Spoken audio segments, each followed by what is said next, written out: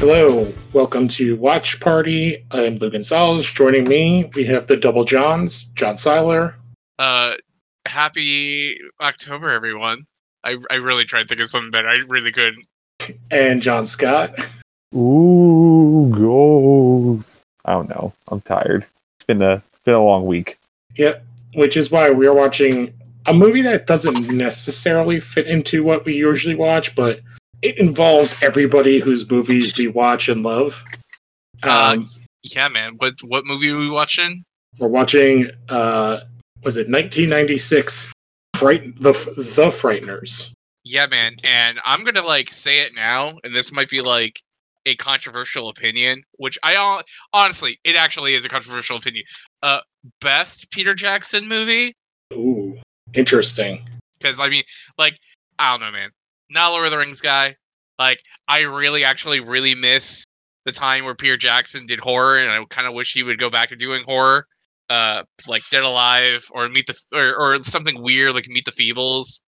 But the Frightners, I think, is kind of like him at his most kind of madcappy. And he has this really, and the movie's just got this really great ensemble cast, and it's fun. It has a lot of really great horror to it. I think it's great. I've not seen any of Jackson's work pre-Frightners because I'm waiting for those apparent 4K releases he's doing. Oh. So yeah, I'm going to pull up, I completely forgot to pull up his IMDb. So this is the movie that Michael J. Fox did right before our last movie. So he kind of did them back to back. What a legend. To be fair, though, Mars Attacks was 2 seconds, not even. Oh, yeah. And basically this movie, he said, is why he stopped doing movies. Oh. Not because it was bad, but because he had to film it in New Zealand and was like, I have kids. I cannot do this on the other side of the world. Was this also possibly around the time where he probably starts having... No, he went from this to doing Spin City. Yeah. Okay, because this is... Yeah, I know what you're thinking. Yeah, no, he did not start experiencing symptoms until he was well into Spin City. And that's why he eventually left the show. And that was in Spin City's 96, so he does it right. He literally films Mars Attacks, and then goes right into this. Into Spin City. I'm looking at his Wikipedia. It looks like he started developing symptoms in 91, which then he started having a drinking problem and really heavy depression around those times. And then in 98, he went public with Parkinson's. So that's maybe I'm remembering when he went public then. So I assume also him stopped doing films also had to kind of not only had to do with his disease, but also him having addiction problems that being closer to home and not traveling overseas is probably best for me. Yeah, he also got really pigeonholed, and this and Mars Attacks are his two movies that aren't in his kind of what he got stuck in, which is being the young pretty boy guy. He kind of plays off that in Mars Attacks, but he's really off character in this movie, which is why I love this movie for him. And then he does some great vocal performances with Homeward Bound, Stuart Little, Atlantis. Yeah, because I was going to say the other thing is after 96, the only films he really does after that are all voiceover work. Yeah, he does a couple of little snippet things here and there, live action, and that's it. Yeah, because the last thing I saw him in, which was 2 years ago, is he did a couple episodes stint on Designated Survivor, which he was really good in. He's also done a couple episodes on The Good Wife and The Good Fight, which is also apparently really good. Yeah, the spin-off, that's on CBS All Access. I only care about CBS for The Stand at this point. Oh, no. Well, if they do a third season of Discovery, I will be very happy. But I'll probably watch The Stand. All right. Are you guys... Well, so Frightners is on HBO Max. Are you guys all set? Yes, I am. I am comfy and ready to go. Silent? Oh, yeah. All right. John Scott, if you want to give us a countdown. All right, you spooky boys and girls, get ready to go in 3, 2, 1, go.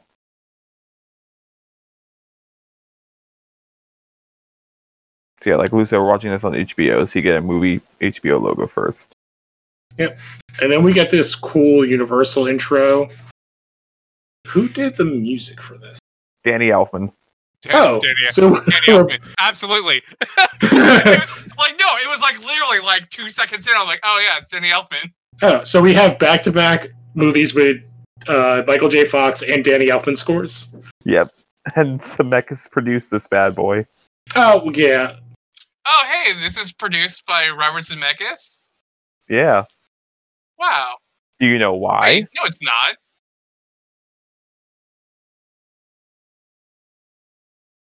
Do you know why it was produced by Zemeckis? No. Because this was supposed to be a Tales from the Crypt movie. This movie? Yep. Wow. It's like very Tales from the Crypt. Yeah, this was supposed to be the first Tales from the Crypt movie, but then they made it into their own feature. That makes a lot of sense. And Zemeckis was supposed to direct it, but then Jackson and his writer made their first draft in, and he's like, oh, no, you make it. Also, Lou, is it possible to turn us down a little bit on your end? Oh, yeah. I was blowing my own eardrums out.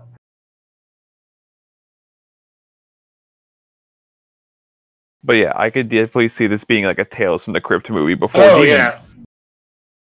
Ooh, that CGI is not aging great.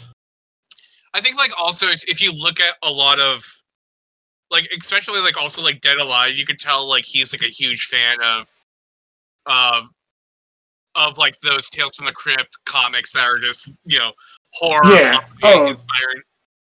This has, like, a very Tales from the Crypt's look, and also kind of has a very similar look to me to, Sam Raimi-ish. Yep. Which I'm sure he was a big influence on Peter Jackson. Oh, without a doubt. But, like, a lot of these angles and these shots remind me of Sam Raimi.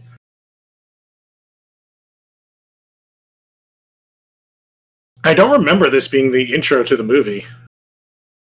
It's been a very long time since I've seen it, so...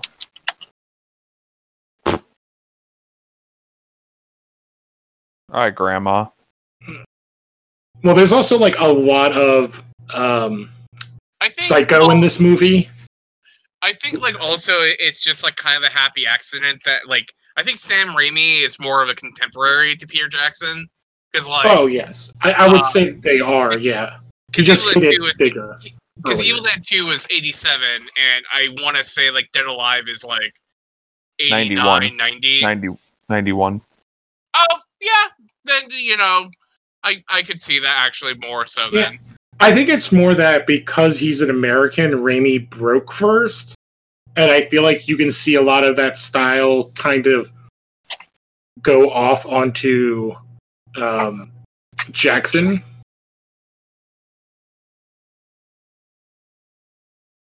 Now, did either of you guys see Peter Jackson's war documentary? Yes, I did. So fucking good. I'm not like a war guy. It is really interesting. It's World War I, and they took a bunch of footage and like digitized it and colored it and slowed it down, and it's like a lot of the words from people who were alive from different interviews in the past talking over stuff. It's really, really well done. I actually watched it as a teacher, teaching in a class. We watched it. It was really well done. Yeah, I assume it was. It's just if you're not into like docs and specifically like war docs, but it's really about like how it's about the British soldiers in World War I and how they are so young because they're all like 16 to 18. To get off for a second, this kid that they sent out, do you know who he looks like? Hugh Grant?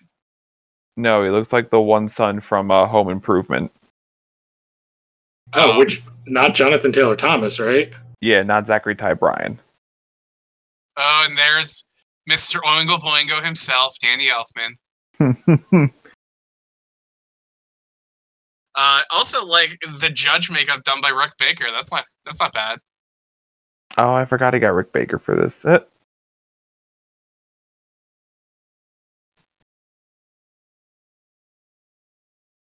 So, you know who he looks like? They're dressing him up as. What the hell's that actor's name? He was the bad guy in the Elseworlds crossover, John, and he's been in like. Deegan, Dr. Deegan or whatever. Yeah. The guy from Lost. Yeah.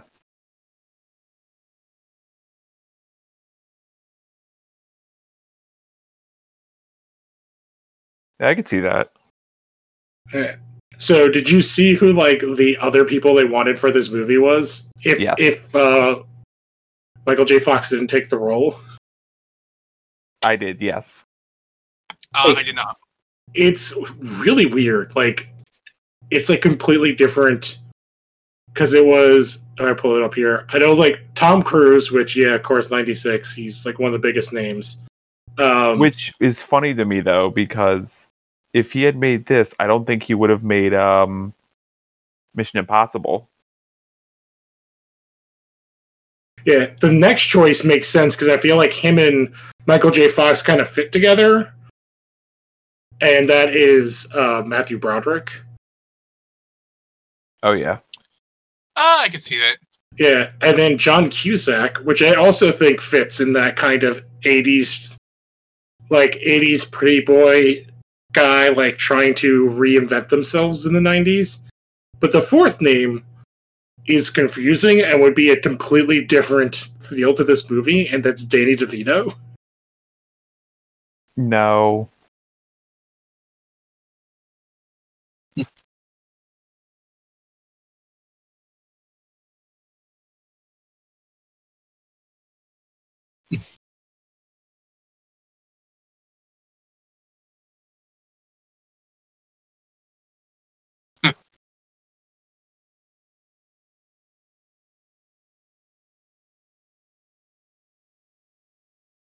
I would love for him to just be like, "Hey, I'm sorry, there was a log truck coming right at me."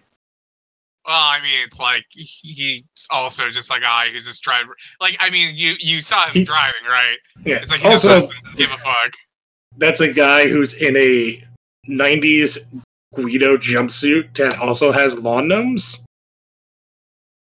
Ooh, that is awesome villain hair. Right? Yeah. Oh my god, I just realized how I know Minnie Driver. She's the voice of Jane in Tarzan. That's how I know her. Wait, who? Is that Minnie Driver? No, it's Trini Alvarado. Oh my god, she looks like Minnie Driver. Alvarado. She looks just like her. She is from Little Women, and then she's also the adult version of the little girl in the amazing movie Pauly, where Pauly Shore is a parrot. She's in Fringe.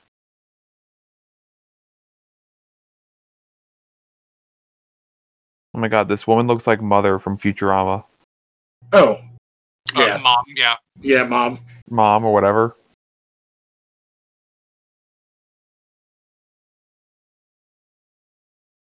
Yeah, she did Little Women. She's Meg, which I don't remember which character that is. Is that the one that dies? She's the little woman. Oh, so she's the one that marries Christian Bale? I don't know. I'm not. No, the little one in that movie is Kristen Dunst. I was trying to make a joke. Oh. Yeah, she's the one in Little Women who didn't become a mega superstar. Out of Winona Ryder, Samantha Mathis, Kristen Dunst, and Claire Danes. I'm sorry, it's Claire Danes. Winona Ryder and Kristen Dunst, and then this woman is the fourth little woman. And these camera shots are like gunshots to the face. Yeah. He is perfect for this role. Jake Busey is so good in this movie. Can you imagine if it was like Gary Busey? Oh my god! Like I wish, like they should have had like him play like the other girl's dad or something like that. Like those just crazy Busey teeth and crazy eyes. Oh my god! Where is he at in his career? I don't know, man. Like off of, this was a year before Starship Troopers. I was gonna say Starship Troopers. Yeah, I was just like, it had to be close. This was a year before.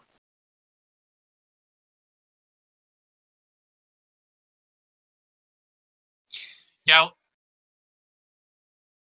I actually like this concept. That he wants to be the most known serial killer of all time. Yeah.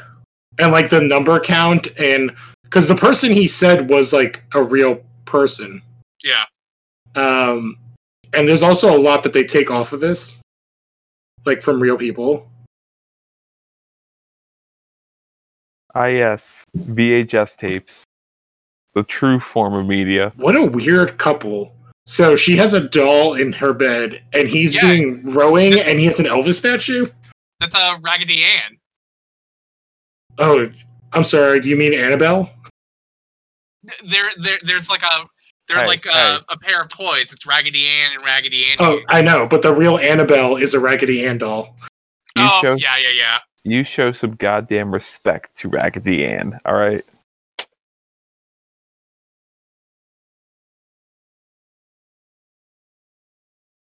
So, do you know who is playing Patricia Bradley?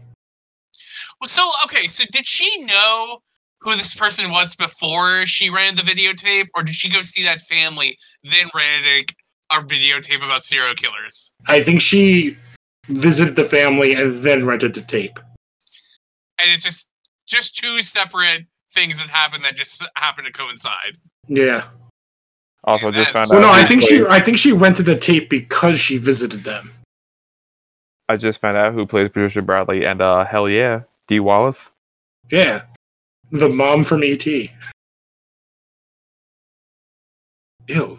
Wouldn't this creep you out that he's also from The Howling? Just saying. Oh yes, that's true. Oh, is this the same guy? Yeah, this is the guy from earlier. Yeah, whose car? Oh, I didn't make 2 and 2 together.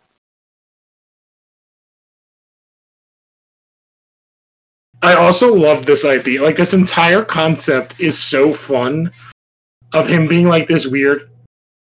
That's a good practical effect. Also, do you want to know how? Do you want to know how you know that the spooky stuff's happening? Because that Danny Elfman score kicks right into high gear. Well, and I like how he's like, the king. He's alive. That is a tiny bed for a couple.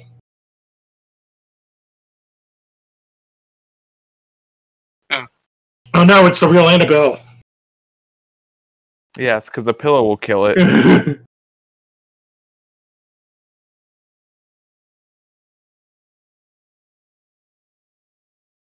What else do you plan on doing? Oh.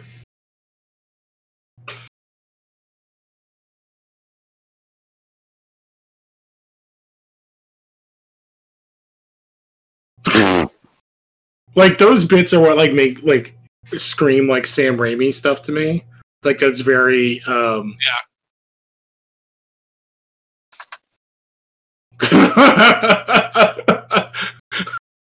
You know what that reminds me of? That reminds me of the strap your belt on, kid. We're going in from Mario Brothers.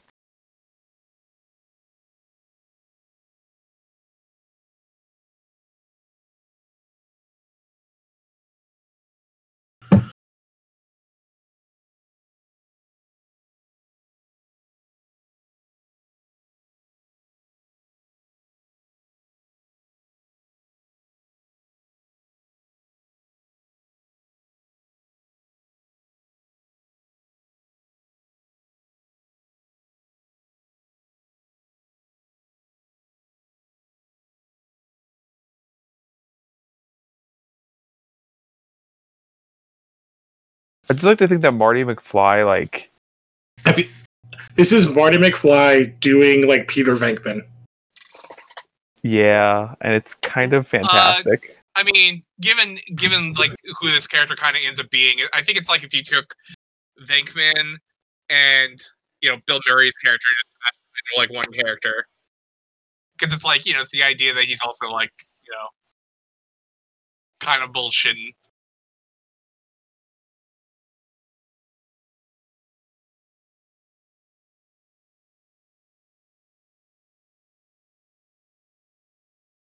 I love how he's just like, we forget about the fence, we're good.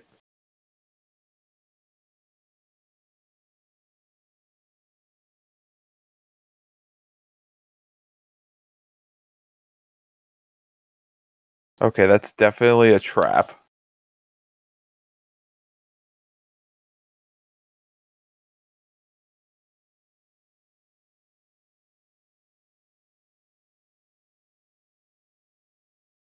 This guy's a barrel of laughs,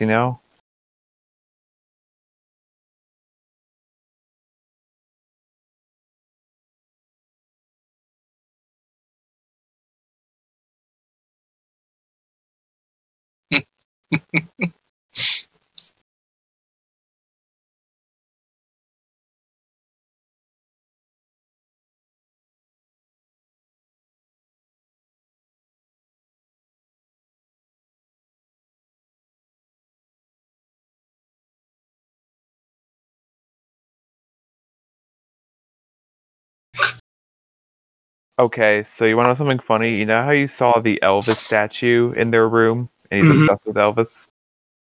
That's because the guy who plays the husband was Elvis in Forrest Gump. Oh, that's funny. That is funny. I was amused.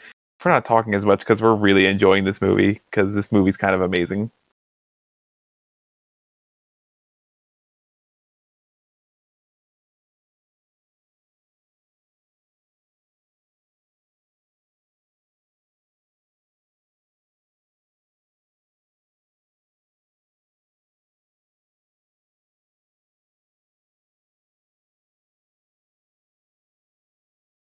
This guy looks super familiar. I'm looking him up right now. Yeah, Forrest Gump is like his big break, and then he got this role, and then done like small stuff since then.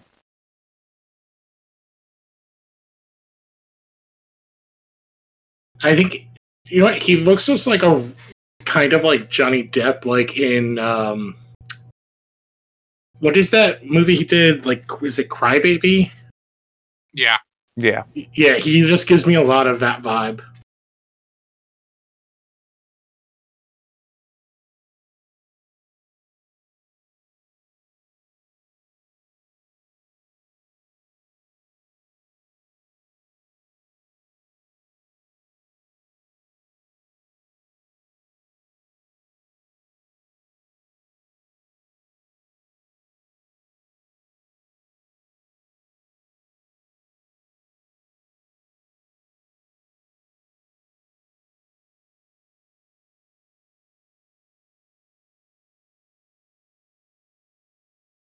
And this guy's been in everything. Oh, is that Chi McBride?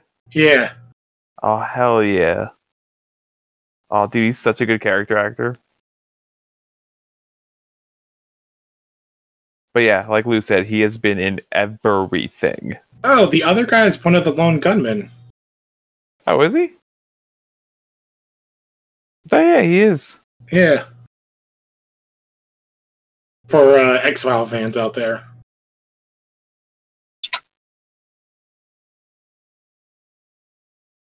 Is he the blonde one?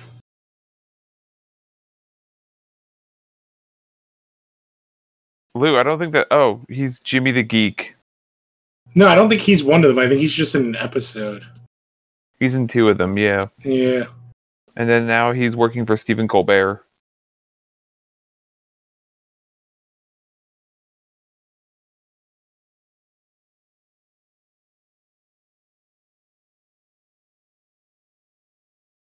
Oh, he was also in Alien Nation.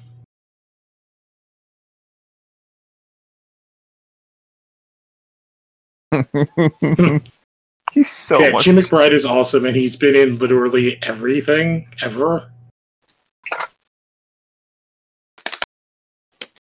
The term "can't stop, won't stop" applies to him. Oh, I did not know. So he's like the current animated voice for Nick Fury. yes.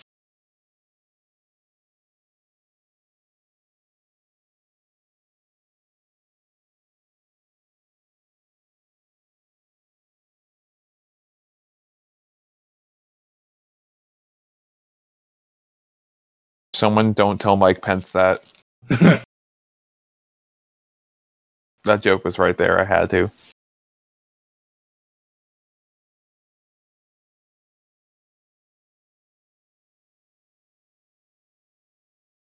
Okay, that's cool.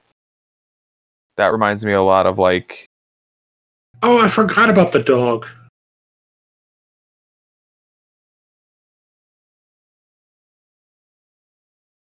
What is he eating? Is he? It looks like he's eating nickels. Ugh.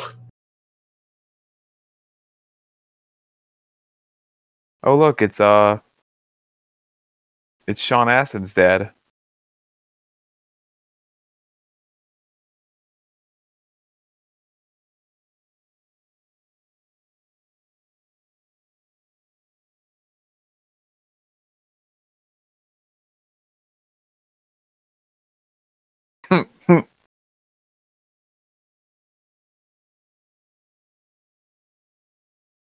Yeah, you're definitely not supposed to burn those things.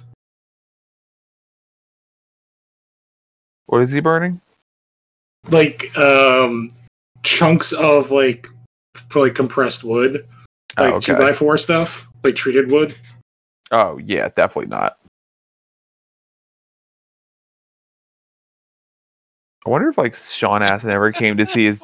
I wonder if Sean Astin I ever love came his to see. design. That he's Oh, like that that he's such an old ghost that he's just falling apart. I wonder if Sean Astin came to set and was like, and Peter Jackson saw him. He's like, "Hey, wait a minute."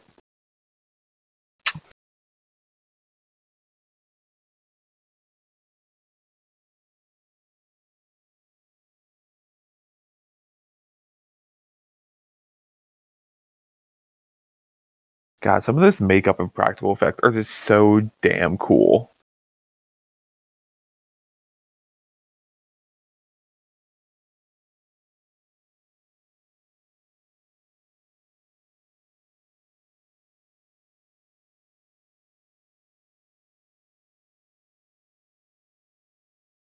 Yeah. Oh, yeah. We like you were saying. That's John Astin, Sean Astin's dad. He also played.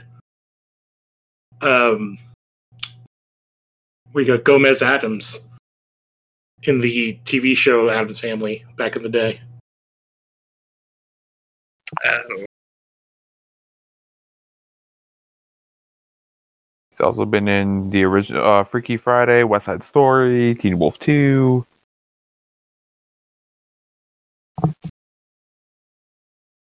And he's still kicking. He's 90 years old.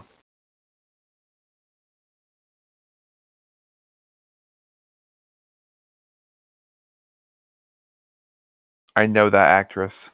Yeah, that's what I was doing too. I was like scrolling.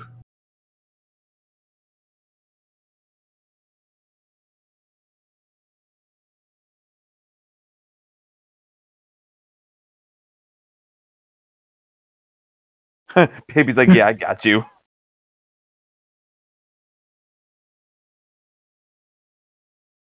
I feel like that woman in the red was the, she looks like the woman from Home Alone 2.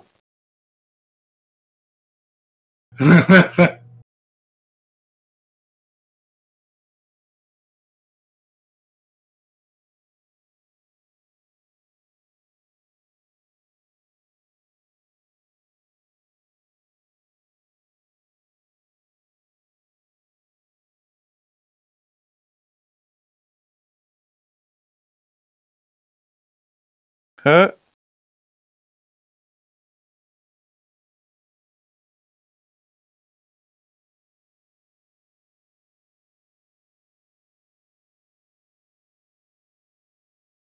So that is Leslie Wing, and she did all the High School Musicals. She's one of the teachers. Oh. And she was a big 80s TV actress.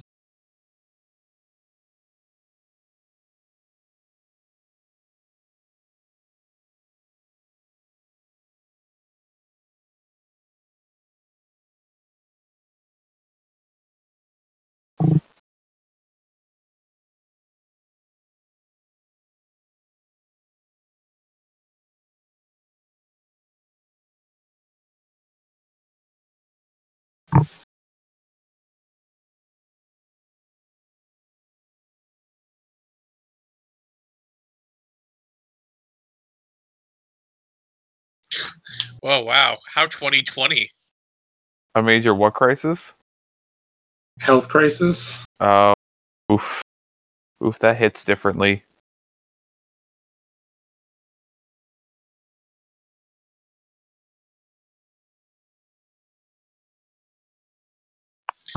What I don't understand is then it's like, how do you explain the? Oh, that Peter Jackson? Yeah. Oh yeah, it is.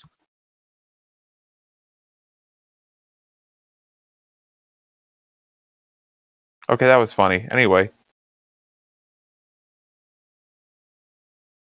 What were you saying? Do you understand what? Well, how does she? How does the lady explain her kids flying around?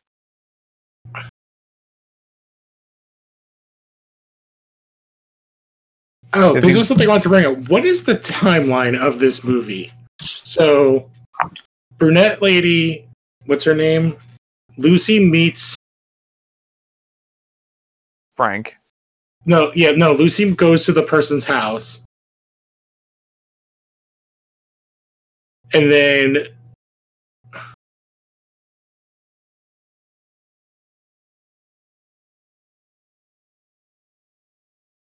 Yeah, so Lucy meets the woman, he hits the thing, that's all one day. How many days later is this? The next day? I think it's the next day.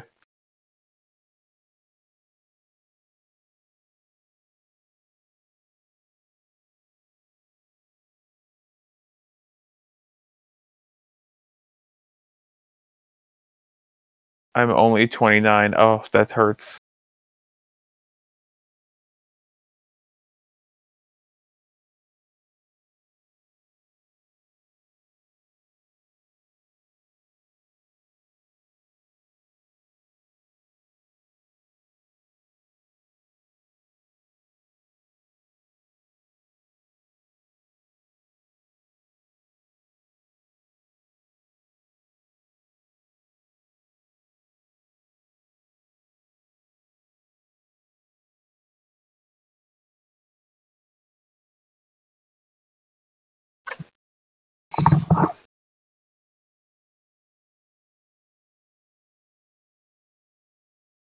Man, I love the setup for this movie. The world building and how he explains the afterlife, Jackson at least. Yeah.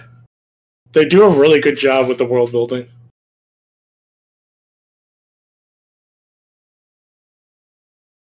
All the ghosts look like they've just been uncontrollably crying. Yeah. I also like that the ghosts are kind of Beetlejuicy. And they're actual people. Yeah, but great cameo.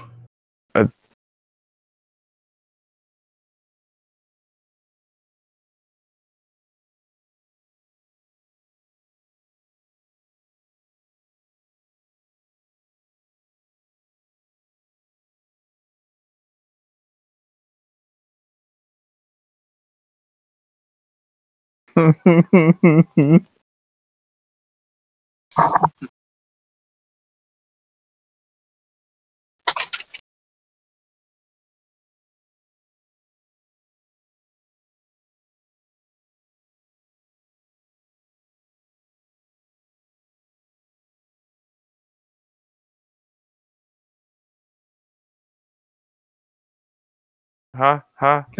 He said it. Yeah.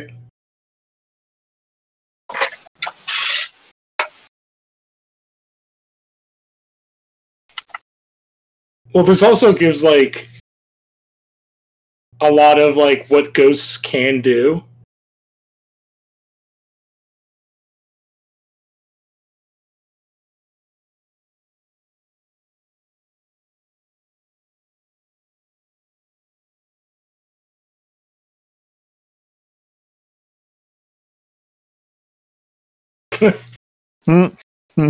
Over shit talking him at his own funeral. Who is that guy with the bolo tie and the mullet? How is he sweating?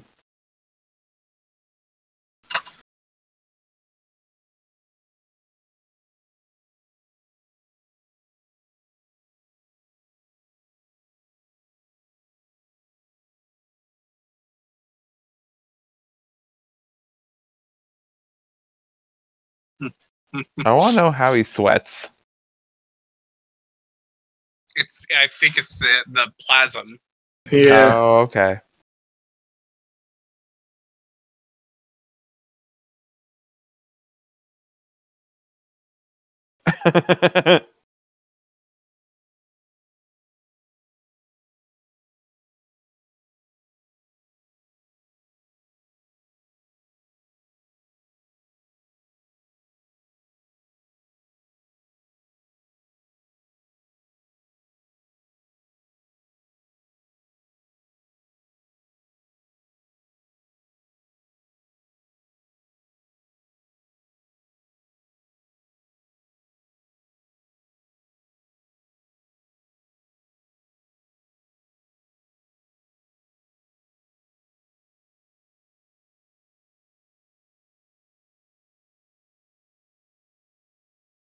Okay, this looks like a very John Candy like role. Yeah, this guy's also a character actor that's been in everything.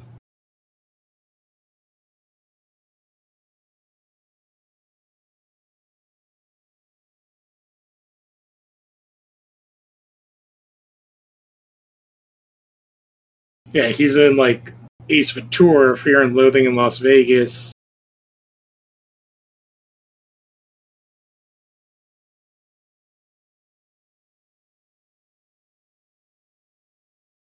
Oh, he played Bibbo in Lois and Clark.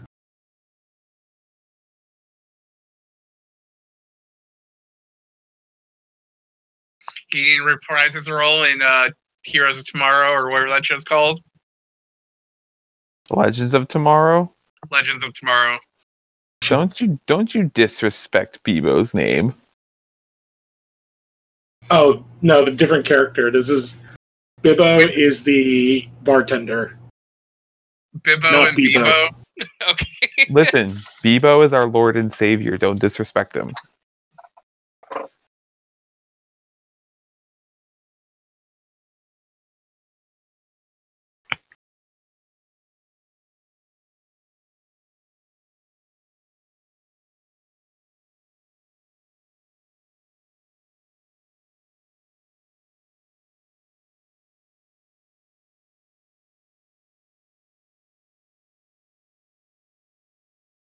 Oof.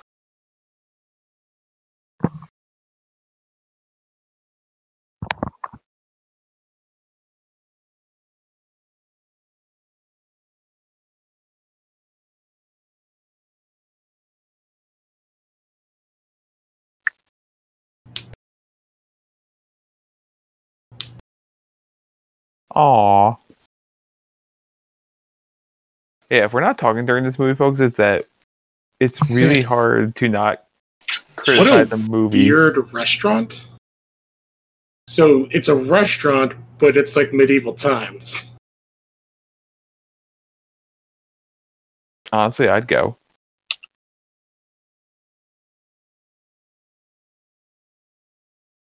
So is this supposed to be the same night? Yeah, this is the literal same night.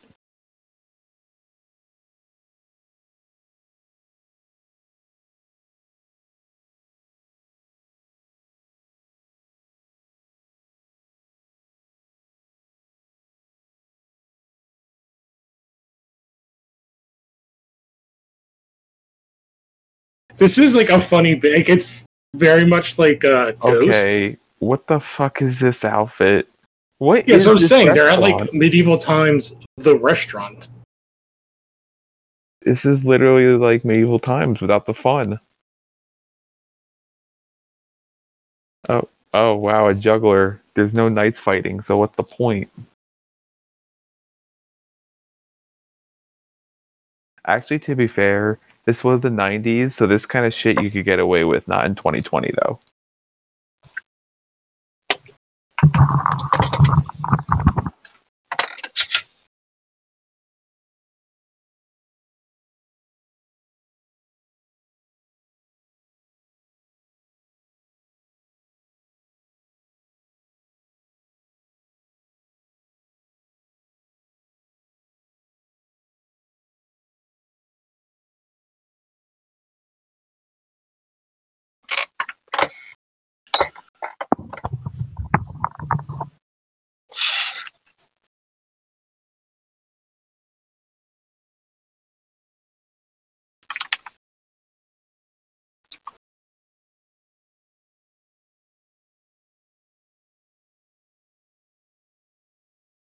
Did you cheat on me?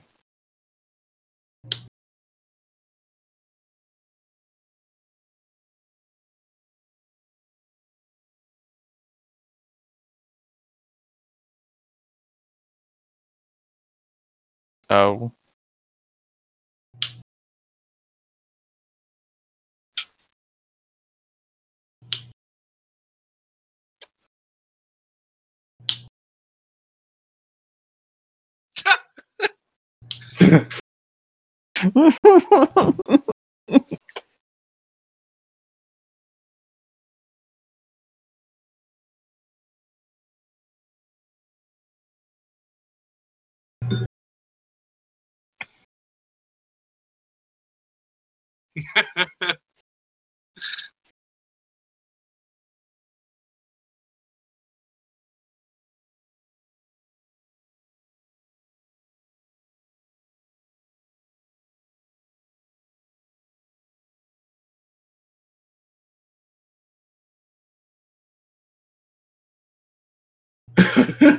I do have this like I said before, it's like Ghost, but like a comedy version. Yeah. Like not romantic at all.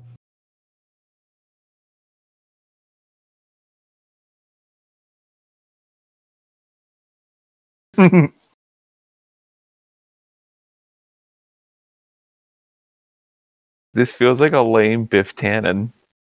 Oh yeah, this definitely feels like he feels Biff Tannen-y. He acts like a lame Biff. And I saw one of the things like Michael J. Fox kept blowing takes. Oh, I heard about this. Yeah, because he kept calling the judge Doc.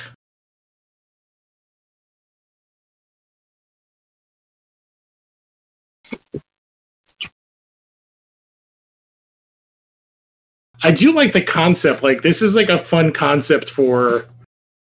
Like, it does feel very Tales from the Crypt of like a psychic seeing, like, trying to solve a killing psychic spree. con man who sees people Yeah. who has to solve an actual case. Yeah, but he is a con man, but he is also actually psychic. Yeah.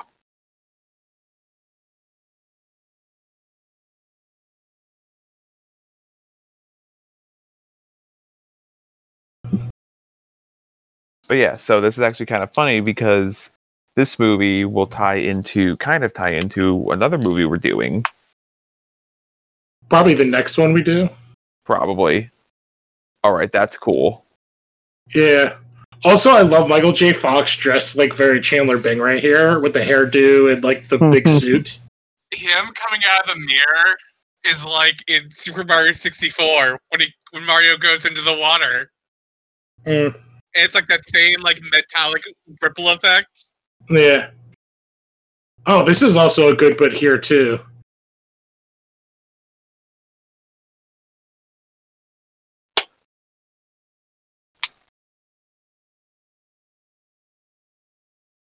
I gotta say, some of these effects hold up very well.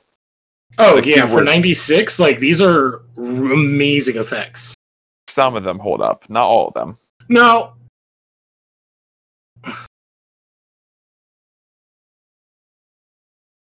So, way to leave a crime scene.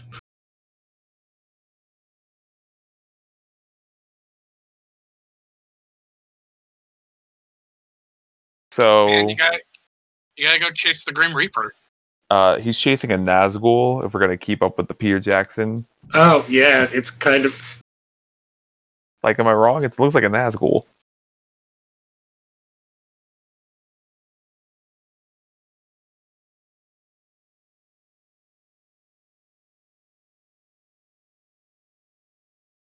Okay, so something that makes me really happy is that I just read this here.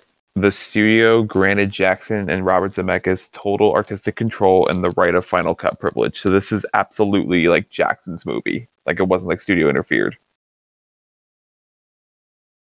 Which makes me happy because it's good to see a director, especially one as creative as this, have his vision fully realized and not hindered by studio notes. Well, I think a lot of that is like the budget for this movie like isn't that big. If I remember correctly. 26 million. It was big enough to where the movie didn't make its money back, so it wasn't really. No. It definitely wasn't like a hit in any way or anything like that.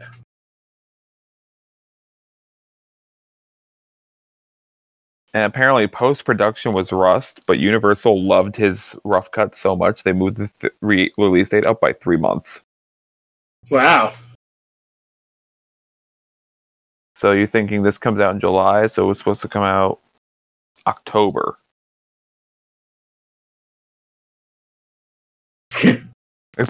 Wait a second. Is that guy from... Is the deputy from... Shit. He looks like an actor in... what's the... Preacher. The one of the guys that played one of the angels. I've never seen Preacher, so... There's a bunch of deputies, so it's gonna be... I don't know who this actor is, but like this character is great. That's Jeffrey Combs. That's from Reanimator. Yeah. Oh man, yeah. Yeah, he's in everything. Like I looked at like they do so much with like it's not makeup, it's like this haircut and his posture. And it's like just the way he acts, like the way he doesn't like look at people. Yeah.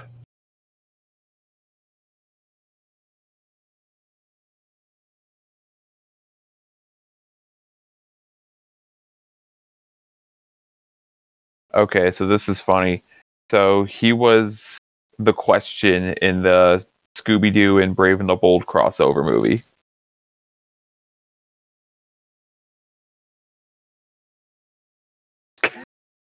I love how like weird of a character this is. Like this character is insane. I'm trying to remember. He's like...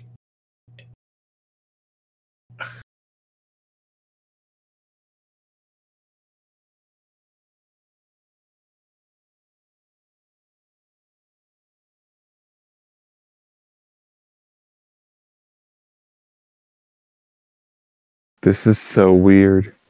Oh, his character is insane.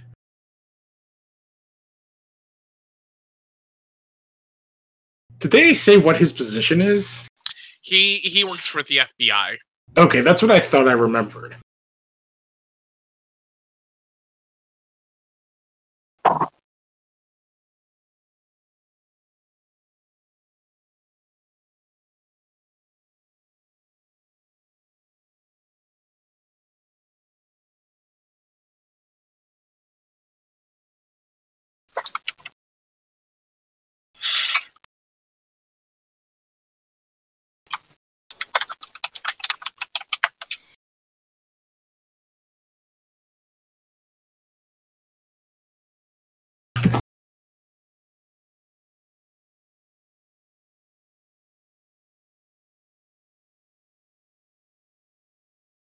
What's with this Willard looking ass Oswald Cobblepot looking? I was gonna say he reminds me a lot of like an Oswald Cobblepot in his look.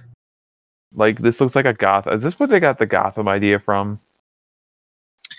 I mean, the father of Oswald Cobblepot was in Batman Returns was Paul I Rubin. forget the name of the actual actor, but Pee Wee Herman. Yeah, Paul Rubin. So I mean, like, no, what he's I'm like saying, a very kind of Paul Rubens-esque kind of also character.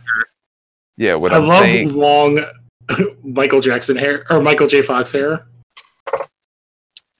What I'm saying though is that the Gotham get the idea for this hair from this movie for Cobblepot. Also, was that Lassie? That looked like Lassie from the fuck is it? Psych. As the contractor guy.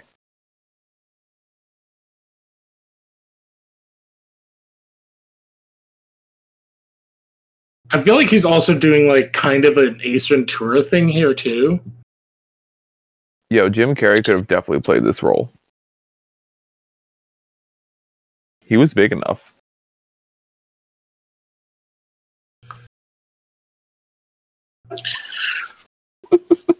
Like he's definitely doing like a Sherlock Holmes like slash like Fox Mulder. His face reminds me so much like Jim Carrey. Oh my god! So Michael J. Fox with long hair looks like Eric Stoltz, which is hilarious. Which is funny considering who was supposed to play Oh no, he did play. Like they filmed over half that movie. and then Oh they're my like, god! I'm like looking at like Jeffrey Combs' IMDb. I'll talk about it like after he does his exposition dump. Like this isn't kind of important.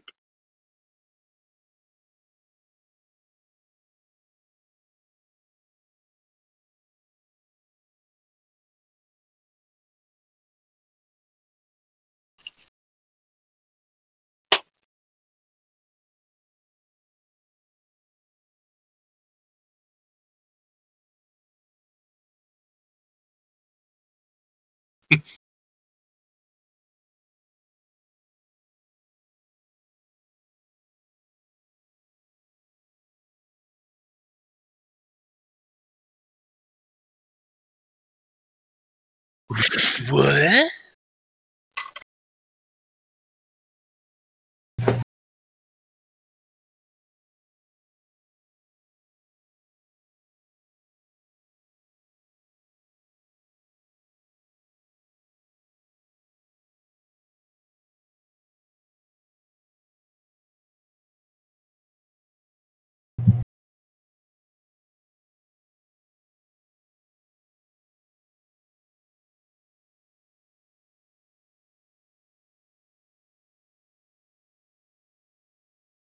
Yeah, you could tell like with him, like he was talking about his ectoplasm running dry, and he's just a very dry-looking ghost. Yeah, and everyone else, you know, has he's got like damp.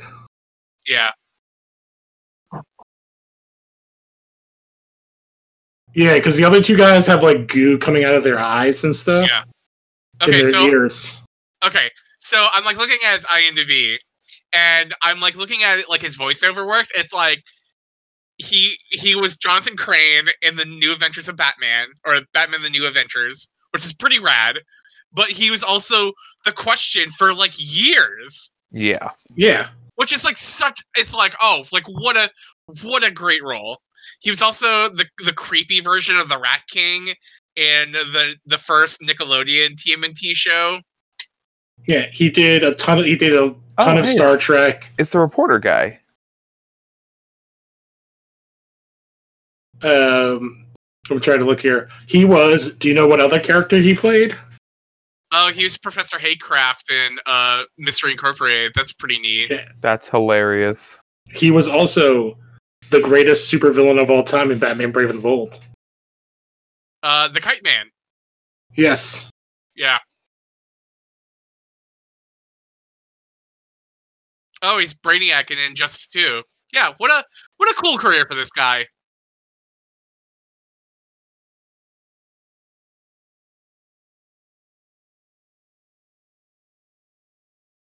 Hey, I guess it doesn't matter when that cops will just pull out their guns at people. But they didn't shoot first. Yeah.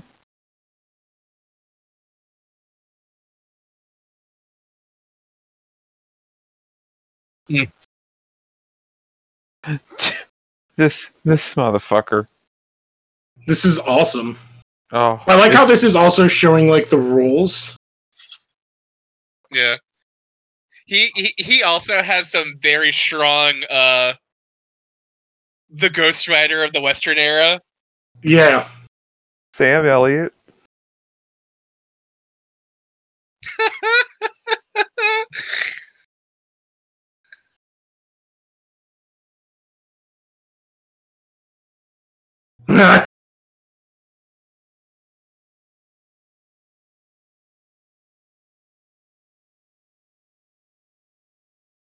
Oh, the hanging judge. I just got that. Oh joke. my god.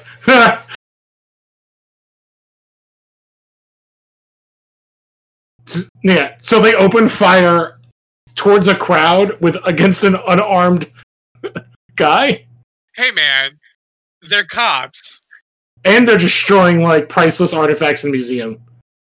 Where is this museum? That has mummies? Mummy. It's this weird town that has like an extensive museum and a midnight times or medieval times. And a museum. Like, that was a great line. As you do, Lou. I mean... But, like, they opened fire on a walking mummy. Like, how do they explain destroying all of this stuff? Lou, it's New Zealand. New Zealand's like that. Oh no, the judge is very very Bill Cosby. Oof.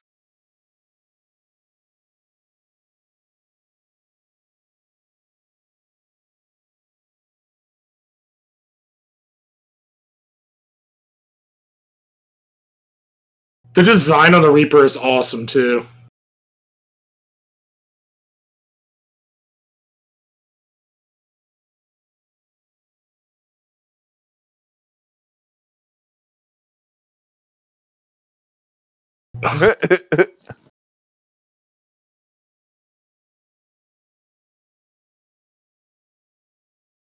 Some wacky shenanigans.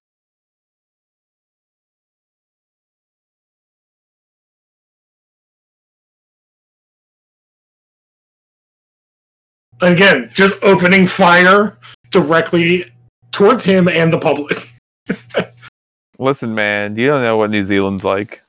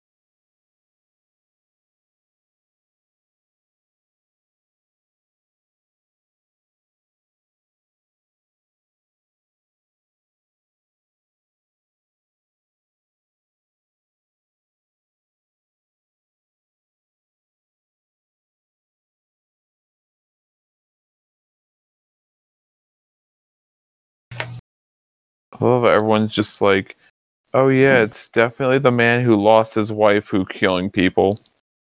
Well, he did drive to, like, right where his wife died. That's true. With the person who's now dead, who said that he's going to murder her.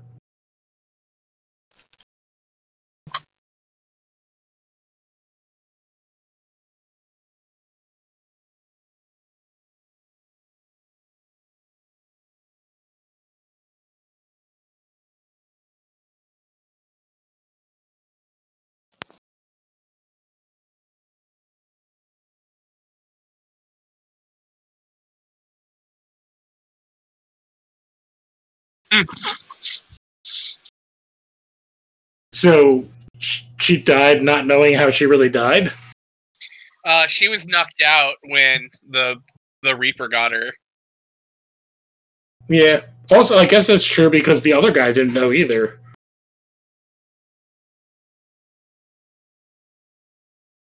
Jim Carrey could have also played this role. I'm just saying, his face reminds me so much. Yeah.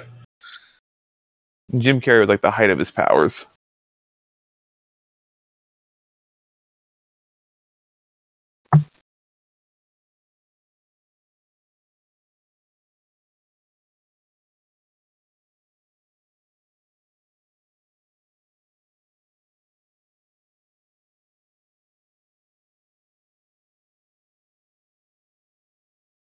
So, how many days past the initial meeting is this? Like 3? Yeah. Like from the start of the movie, this is within the same week, right? I think it's like within the last couple of days. Yeah.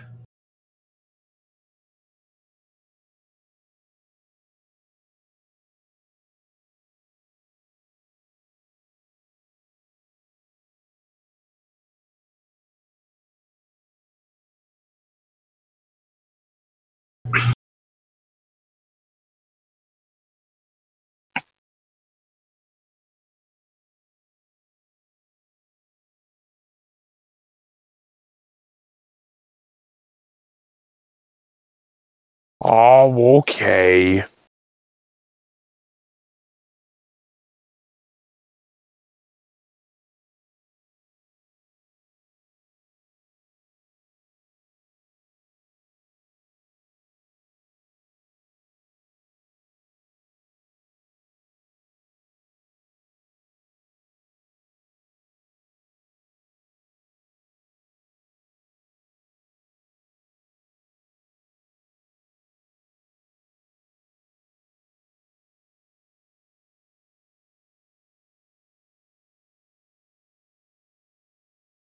That's not how the FBI works. Oh yeah, because he's like crazy. Yeah. Maybe New Zealand has their own FBI. I don't know. Yeah. And I like how they blurred the shit out of that badge. Mm-hmm. It's not fake.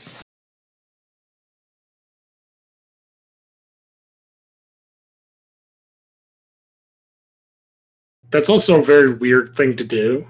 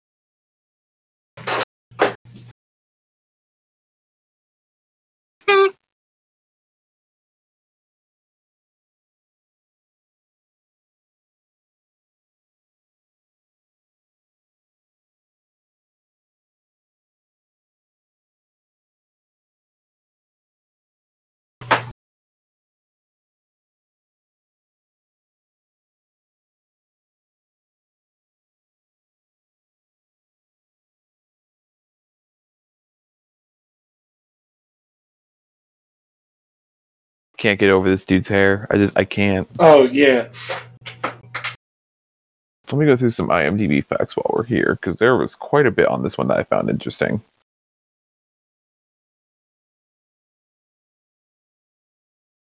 Apparently, according to, I said this before earlier in the chat, compared to Jake Busey, or according to Jake Busey, there we go, that's the word. There is a 5-hour version of this movie that exists. I can see there being like so many more killings. Yeah, try not to like read too much stuff because like there's also like a huge kind of like mystery element to this movie. Yeah. In terms of I the plot, would in hate for terms you of the to read maze. something never Oh. seen this movie. Oh yeah, we don't want to spoil the big twist of this. No, definitely not. I do love these shots though. These are like great shots. Yeah, this is like the Raimi close up shaky cam. Yeah. Like the when he's in like the cabin and like all the Yeah. animals start talking. Yeah, exactly. Yeah.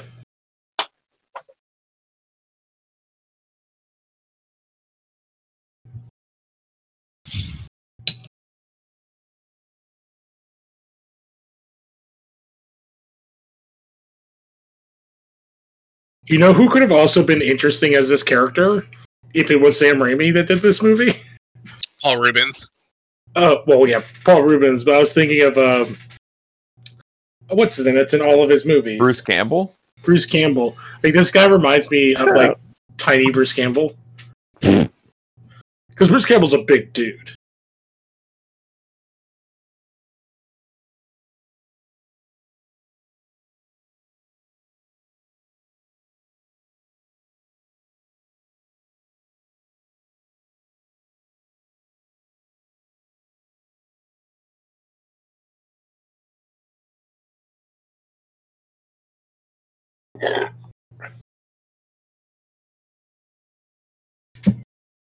The fuck? Oh.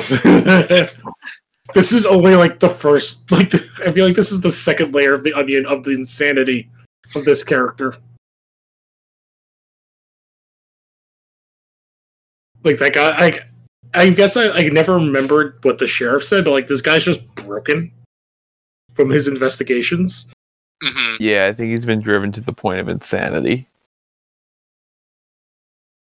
Because he's like, he is trying to catch a killer. He's just completely bonkers. So she's breaking into his house.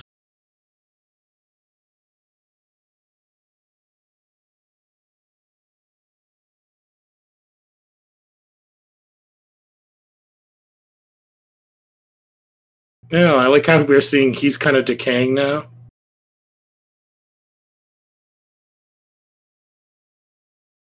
Yeah, I do like that effect, how he slowly just... I like how he's calling Michael J. Fox a loser when he gave away, like he blew 16 grand.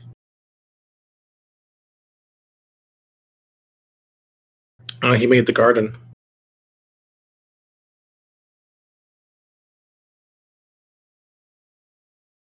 Also, that is like the worst studio fake rain.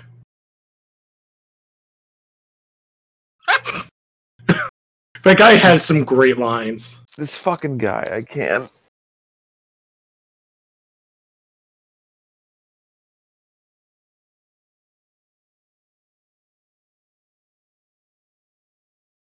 Oh, I also did not remember that through line. That's what connects. I barely remember anything about this movie. It's been, I think, since high school. I remembered like Michael J. Fox, his three buddy ghosts, the old lady and her daughter, and Jake Busey, and the twist.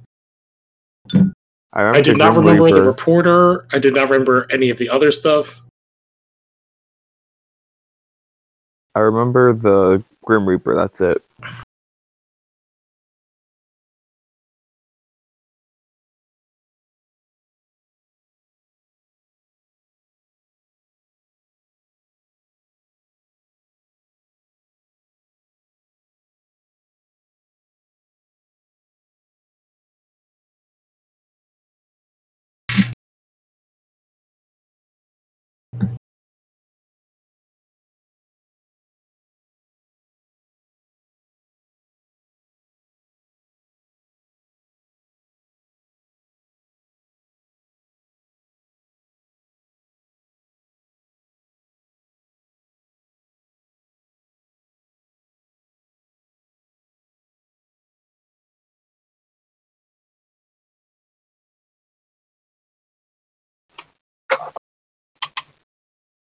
I mean, I kind of can, though. I'm not really. No, she can't. That'd be bad.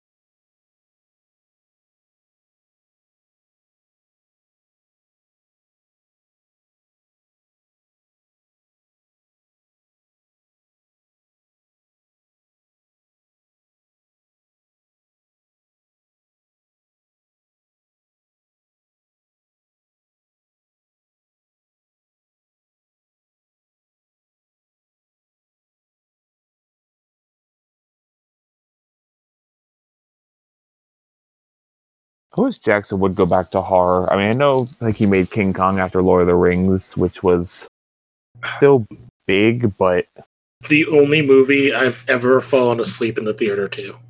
okay, well that's because that movie was 3 fucking hours. That's why.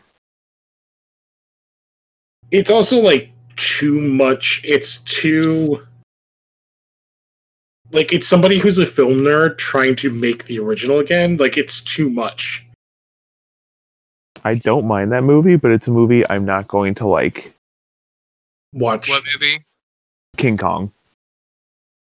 Jackson's King Kong. King Kong needed to be like an hour shorter or 45 minutes shorter. And then it would have been like great. But like there's like a lot of really cool moments, but there's also just like a lot that just like kind of doesn't go anywhere. Yeah, I mean, I get it. You want to set a lot of things up, and look, the Like, island's hey, like cool. let's have this big, like 8-minute long scene where the captain's talking to like this crewmate about something, and then like have them both die 10 minutes later. It's like, what was the point of all this? Yeah, I don't need a scene where like Adrian Brody and Jack Black are arguing about why they're going to the island. I'm like, set this up earlier. Who gives a shit?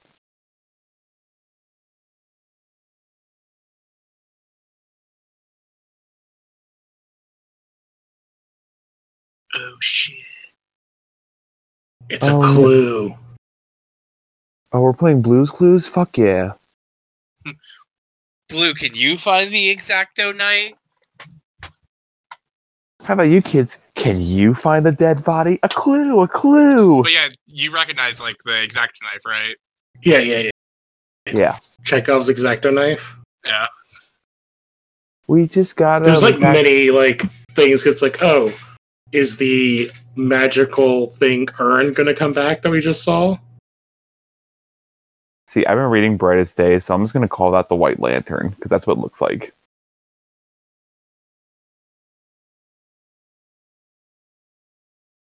I love these shots where it's like it's very obvious that there's going to be like a special effects shot like in there that you're just waiting for. Yeah. It's like really funny because that CGI shot of him going through the wall looks basically just exactly like the CGI shot for the Nightmare remake. Okay, that's cool. Him getting his face torn off, that was cool. I have not seen the new Nightmare. That was unexpected. What a great jump scare. Yeah. Right? Ooh.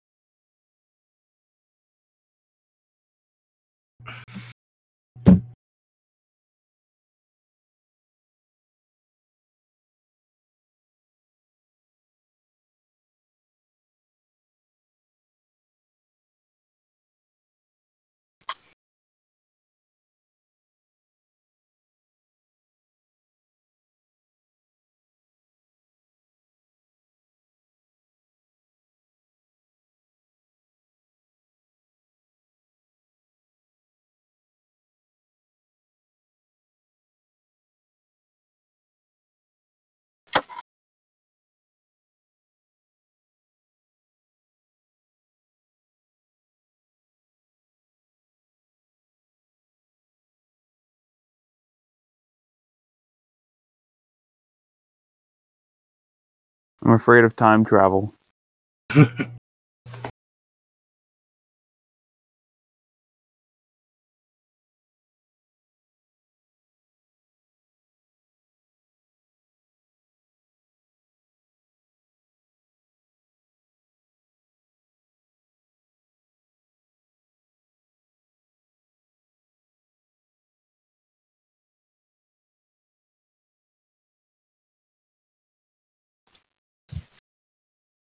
Huh.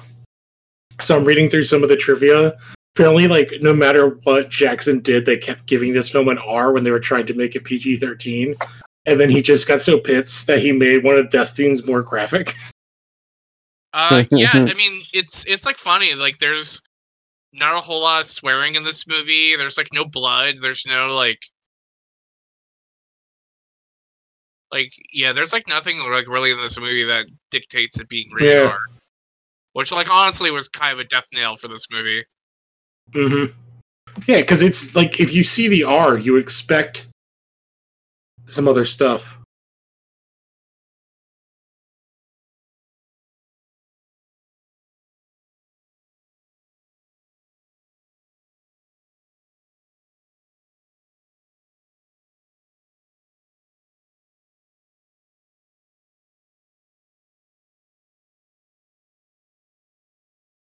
This has got to be like hard to act through though, because there obviously is nothing there. They're just reacting to nonsense. I mean, meanwhile, G. McBride's just like, whoa, whoa. Yeah.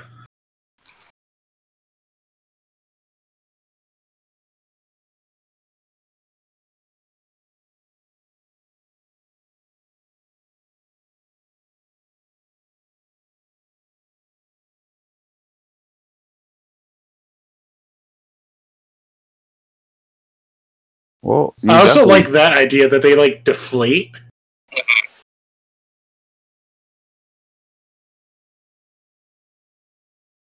I like the idea that he like can crush their soul out too. Like just hold it in his hands and then just crush it. It's a good like design for a villain.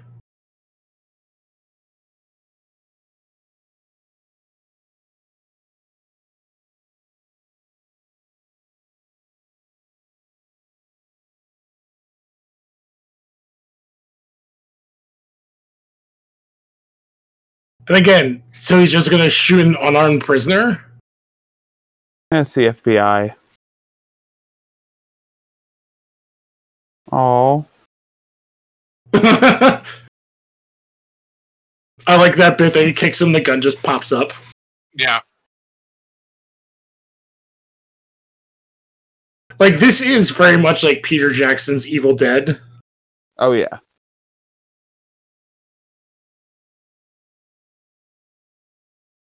And it sucks, because I would have liked to see Michael J. Fox do more of this kind of stuff. I would dare say this is kind of reminding me not only of Evil Dead, like the sequels especially, but like stuff like the Blob remake or Night of the Creeps, stuff like that. Those kind of like really fun 80s horror movies.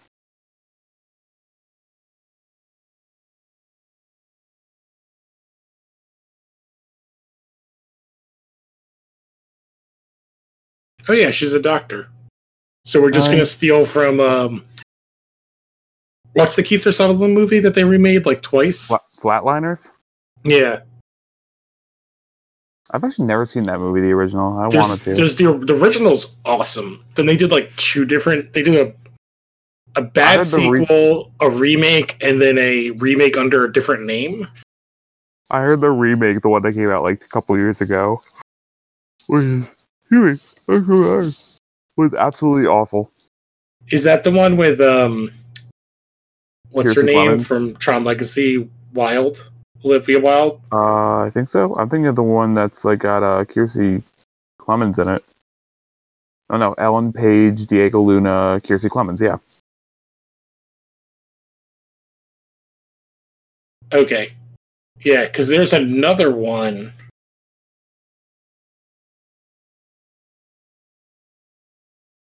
Yeah, because that's the one that's actually named Flatliners, and then there's like the not Flatliners.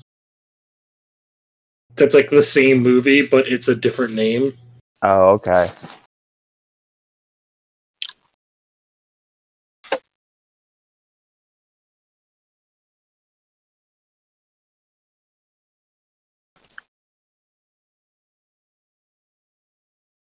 Lazarus Effect. Oh, wait, I know that one. Okay. It's a little different, but it's kind of the same thing. Yeah, I think Donald Glover, Olivia Wilde. Okay, I remember this. Yeah. It's a lot of the like, oh, we're gonna put a living person and like kill them and bring them back.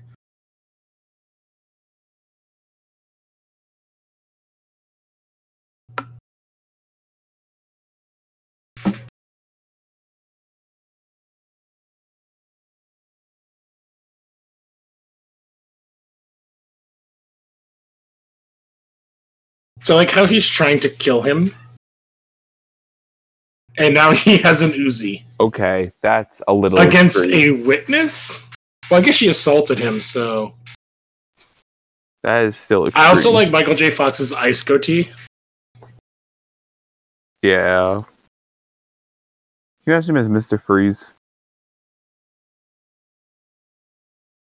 He would be like a really, really good. I think he would be a really good villain in something like comic booky.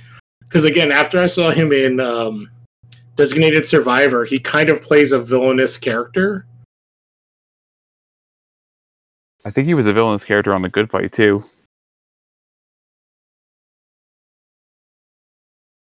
I also wonder, like, because this is obviously a lot of wire work that they're doing in green screen, how much Jackson learned off of this.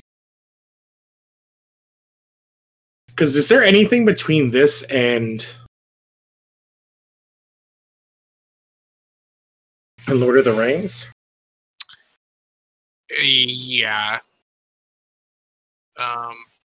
Did he just fart? No, he sat on a donut Oh. for his butt. Also a great song for him to be playing. Like a weird dark cover. So let's see. After Frightners, he does He does Lord of the Rings. Lord of the Rings, yeah. Like 5 years later, but like they also took them, they were making it for like 4 years. And they also made 3 movies at the same time. Yeah. Lord of the Rings, is that Universal too? That's New Line. After this came out, Universal gave him the chance to do King Kong, but he turned it down and then came back to it years later. Yeah. Yeah, I just think he was like, after his other movies, everyone was like just signing him to do deals. Because after Dead Alive and yeah, I think it's like Dead Alive and he got this movie from Heavenly Creatures, I think they said. Yeah, and Lord of the Rings, from Lord of the Rings he got King Kong. Yeah, Heavenly Creatures was like from a pretty big movie. From King Kong he got District 9, which is a fucking great movie. Well, District 9 is like a weird, because it's a movie that's basically recycling all the stuff from the Halo movie that didn't happen. Fair.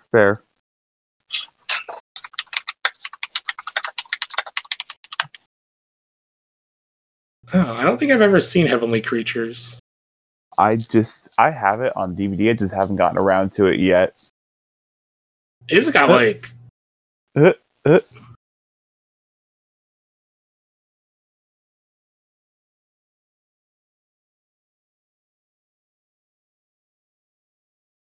Oh yeah, I was wondering, I couldn't remember when this comes up. I also love this bit, like old cop cars. Oh. What the fuck? That's not exactly what I remember. I thought I remembered his nipples being pierced, but this is actually more interesting. What happens? I think it's showing the how jacked up his body is from all of his undercover work. Oh, okay. And they're yeah, he's just broken. And he doesn't believe any of this shit. Or maybe he does? I don't know. I think he's just super broken.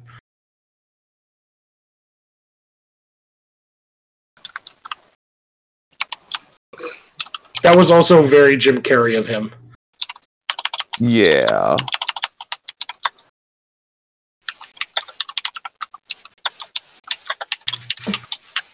Yeah.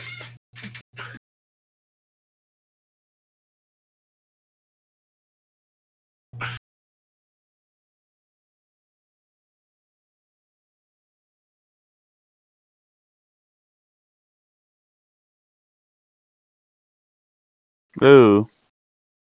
Was that her husband? No, I don't think so.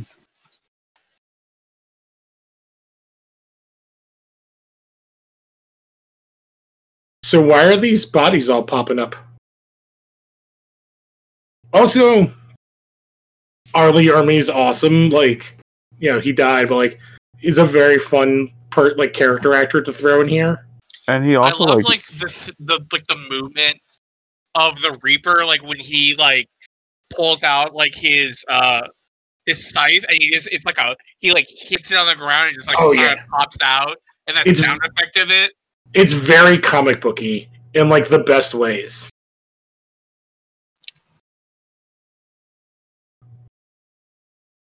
I like how there's like two different fights going on here. It's like Michael J. Fox with like two like giant machine guns from like Vietnam fighting a Grim Reaper, and then her trying to drive away from this creepy FBI agent. Honestly, but yeah, the design for the Reaper is so good. Alright, that's a definitely Evil Dead kind of design. Oh yeah. But like I do think that you're like John, you joked about it before, but like I bet he was like, I really like this design, I need to use it again. And I bet that's why it basically shows back up in Lord of the Rings. Yeah. Mm-hmm.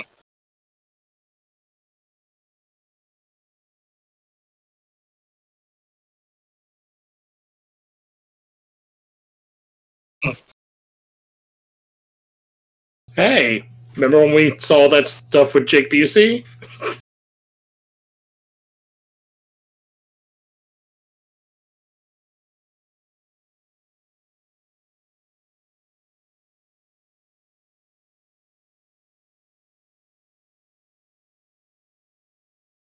You know what's actually funny with him doing that? I'm like, oh, he's kind of would be really good clown from Spawn. Yeah.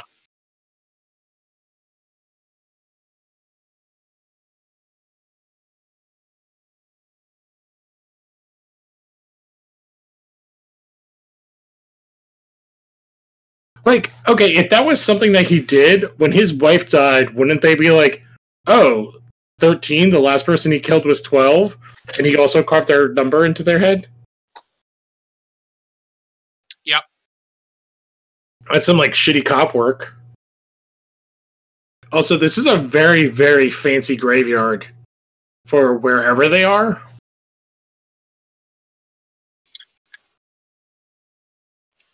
Oh man, it's like 1995 Venom. Oh my god. This is CGI from One More Man. Oh man, could you imagine Jake Busey as Edward Brock? Actually, I could. I actually think that's not, like, this era, not horrible casting. It's better casting than what we got in Spider-Man 3. Yeah. From Sam Raimi.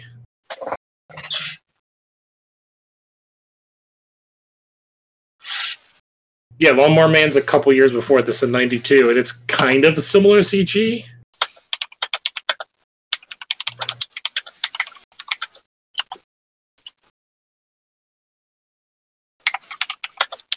Trying to see what else came, because this was a summer release in 96.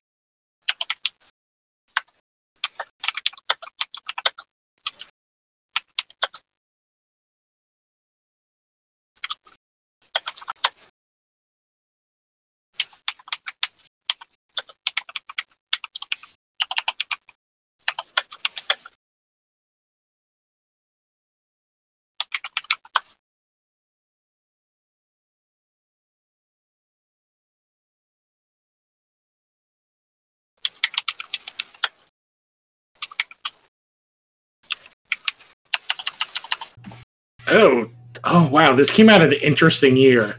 So this came out the same weekend as Eraser, the Arnold Schwarzenegger movie that's terrible. The one where a guy is eaten by a crocodile? Yes, and they have laser guns at the end. Yeah, it's literally the two only things I remember from that movie. And James Caan. And you know what else came out this weekend? One of the most underrated animated Disney movies of all time. Wait. 96? Yeah. Animated Disney movies. It would have been after Pocahontas. We've talked about it before. I don't think it's... I don't think it's Hunchback. It's between Pocahontas and Hunchback. What came out I will tell you, one of those is the correct answer. It's Hunchback. Yes, it is. Because no one would say Pocahontas is underrated. Yes.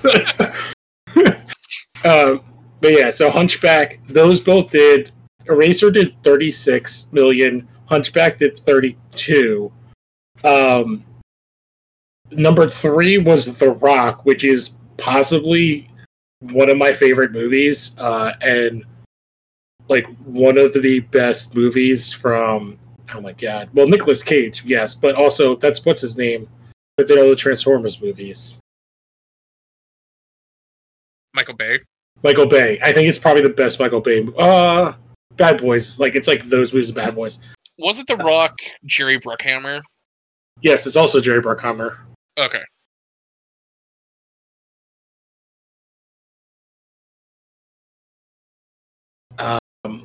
And The Cable Guy also was out this summer. Was that number 4? Twister was number 5. Mission Impossible, the first one, was number 6. The other awesome Sean Connery movie that maybe we might have to do here at some point, Dragonheart.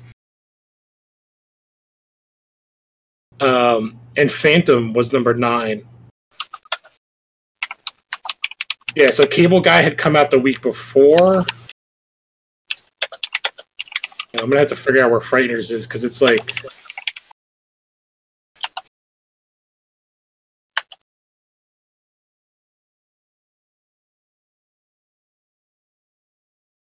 Yeah, it's like not even on the Box Office Mojo. Oh, did we get to the twist already?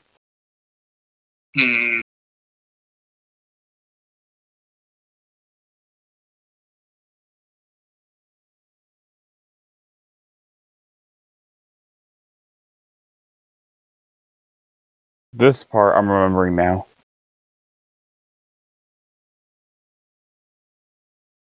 Yeah, this is like a weird summer for movies, like this July, June, like time period. Well, this was same year as Mars Attacks, so we went over this last time. Yeah. Well, Mars Attacks was in the winter, yeah, but like you had like Mission Impossible, The Rock, and Twister are like the big movies of the summer. And Independence Day. No, Independence Day was 96? Yeah. July 4th, 96. Oh, I am changing years. Weeks.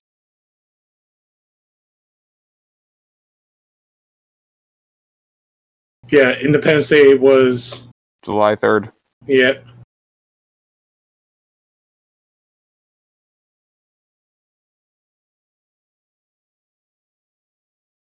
This one's 50 Shades of Crazy. Good lord.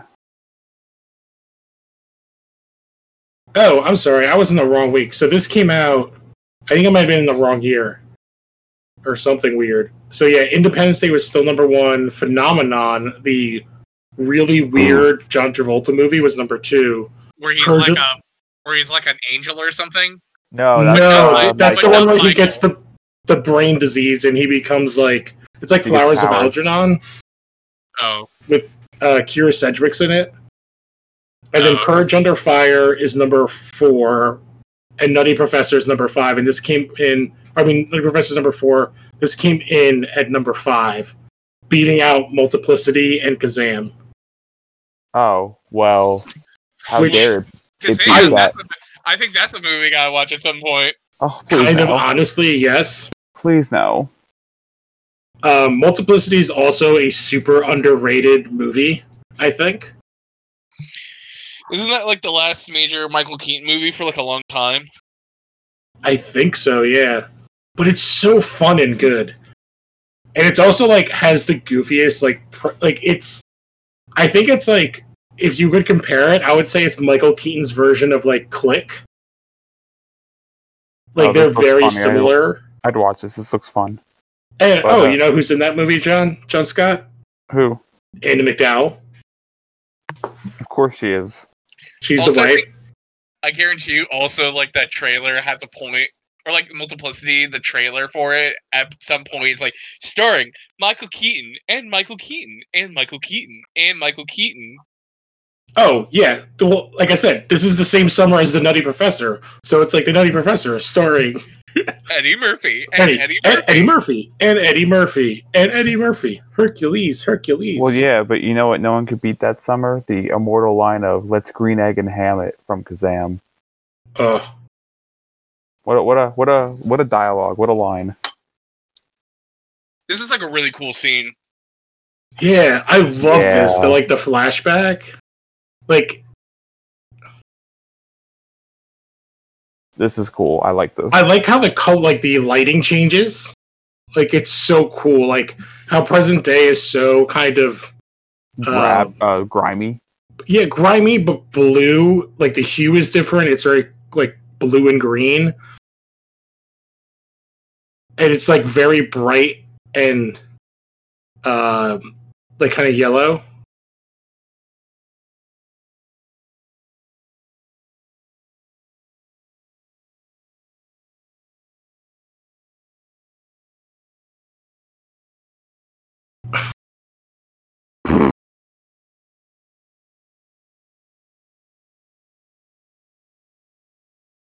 This big old is this role like made for Jake Busey? Yes. Like I honestly am like, I don't know if I want anybody else in this role, like ever. He's so perfect. As like this, like the grin, the smile, the crazy eyes. Like I get why he's kind of become like, he's a great character actor too. Like he was good in the last season of Stranger Things, playing this character basically. Like he's playing. Oh, I forgot he was in that last season. Yeah. He's playing like a subdued version of his dad. And not to say like his dad is a way better actor, like when he was of his right mind. And even some roles when he wasn't. Yes, but now his dad's I love infinite shotguns. Mm-hmm. She got that infinite. She hit the up, down, A, B. I also like how secure is the lid on that urn. She's also rocking the flashlight, like duct tape to it. Oh no, trash! But I also have to say, like, she has to be having so much fun, like being the mom from E.T. and then to do like a movie like this.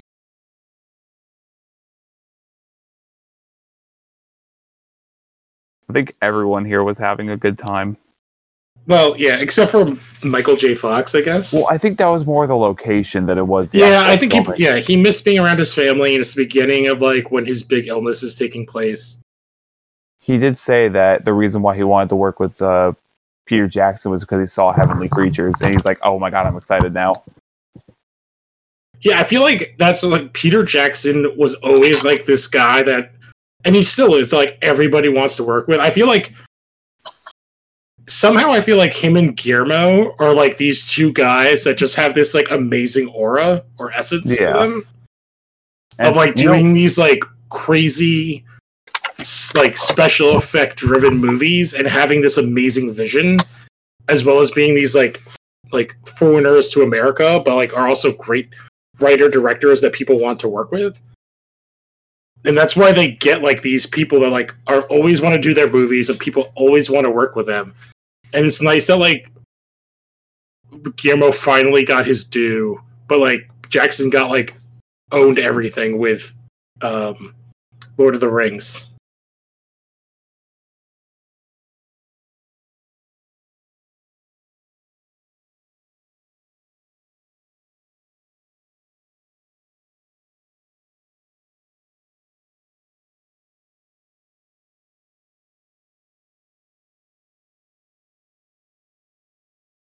Yeah, we're very quiet because this is like fucking great right here. This movie's just amazing, so if we're very quiet, we apologize. We're just having a good time. Yeah, like, I would say, like, right now, like, this movie is, like, one of those movies that whenever it was on... This is not me shitting on it. Like, this is a movie that was on FX, I feel like, a ton. No, I'm dead serious when I say this is going up there with like Rocketeer and Mask of Zorro for like one of my favorites, and Mars Attacks.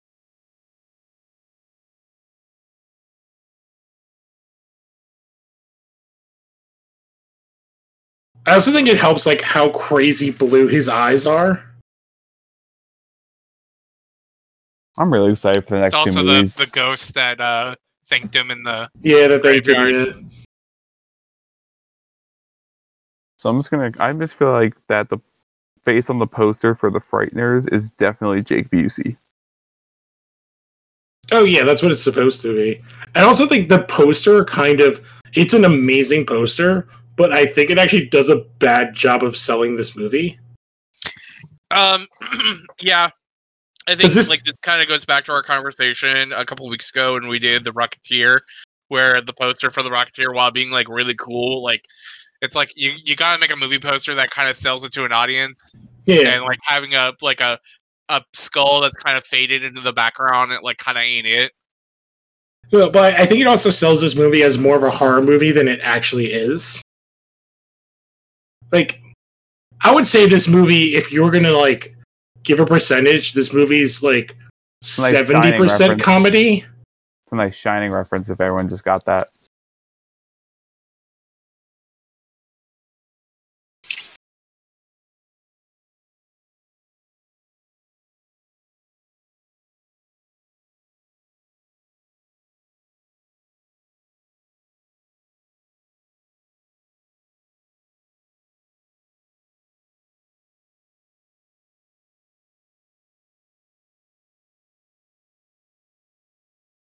What an asshole. What an idiot.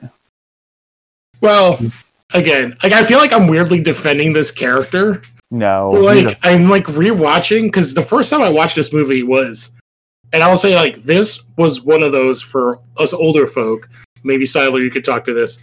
This was a movie that, even though this cover doesn't help this movie, this is a movie I picked up being like, ooh, this cover is cool. Ooh, Michael J. Fox. I'm going to watch this and rent it. To be fair, I've had that too.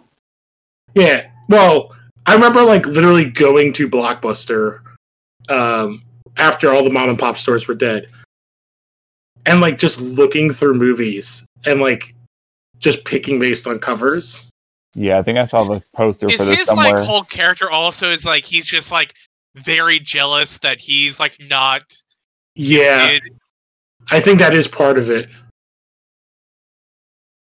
Oh, I'm guessing that is the effect that Jackson added in to make worse. Absolutely. Yeah, because I don't remember it being that graphic, where like a watermelon exploding. But like, I like the idea that like you immediately see his ghost. Also, I love the trope of like the broken, very old elevator from like the 50s. Oh yeah, like that Tower of Terror kind of deal. Yeah. But like I never knew that this was like basically written to be a Tales from the Crypt movie. Yeah. And it definitely has all of that, except it's way, way better. Well, I want to see what you guys think when you watch Demon Knight again. Siler, have you seen Demon Knight or Bordello of Blood for that matter? I can't hear you. What was that? Have you seen Demon Knight or Bordello of Blood? I saw the first one like years ago, but I mean, yeah, I've seen Bordello of Blood. Like I can remember Bordello of Blood. Like, I remember the goofy ending of Bordello of Blood. The top of Jake Busey's hair makes him look like a tomato. Oh, with like the burnt, it's like because it's burnt from the electric chair. Yeah. I will say Bordello of Blood is a less fun From Dusk Till Dawn for me, at least. Like I'd rather watch that one. Oh look, Shotgun of Infinite Ammo ran out. I like how he has like blue balls from this. Yeah.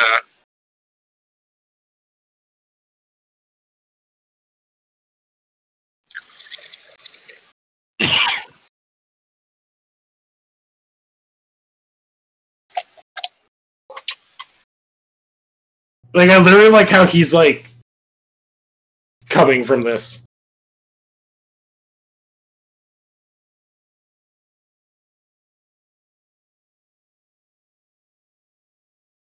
Like, she met that guy a week ago, and her husband was alive then. Like, that's where, like, that's where, like, I was bringing up the time period. I mean, hey, man, like, we've seen, like, in horror films, like, traumatic experiences bring people together. Hey, but if you remember Speed... Yeah, man. Those relationships never work out. And we know that because of Speed 2. Oh, fuck Speed 2. Speed 2 sucks. Yeah, well, it's because it's the script that like he was going to do with Keanu, and when Keanu said no, he wrote like one line, and then it's the same movie, which is why it makes no fucking sense. And it's like the 6th actor that they talked to do Speed 2 for the hero, and like and Willem Dafoe was like the 10th for the villain.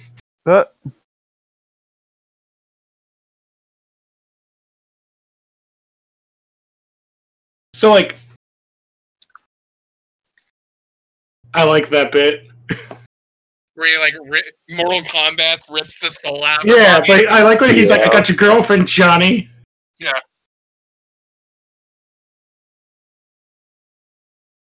Yeah, he's like afraid to go into the thing.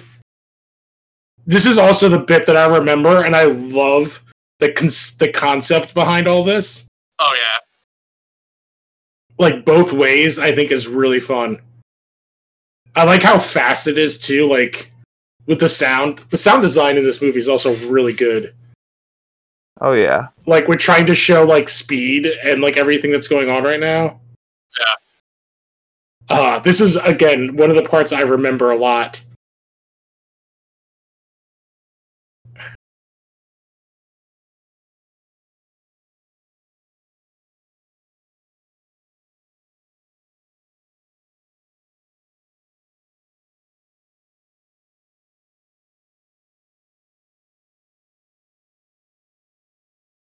Hell, Yeah. A giant sphincter. Yeah, I love how, like you said, Silo, that, like, the way his hair, like, the burnt on his head looks like it looks like Mo from Three Stooges. Yeah. This is cool. Like, this is some, like, goofy, again, like, early CGI, but the design is so cool. It's better than Spawn. Oh, I would say it's on par. Oh, no. That's Especially when we see, like, this. Like, this is very similar to what we got in Spawn. Also, I think it shows how tiny Michael J. Fox is standing next to these two guys. Mm.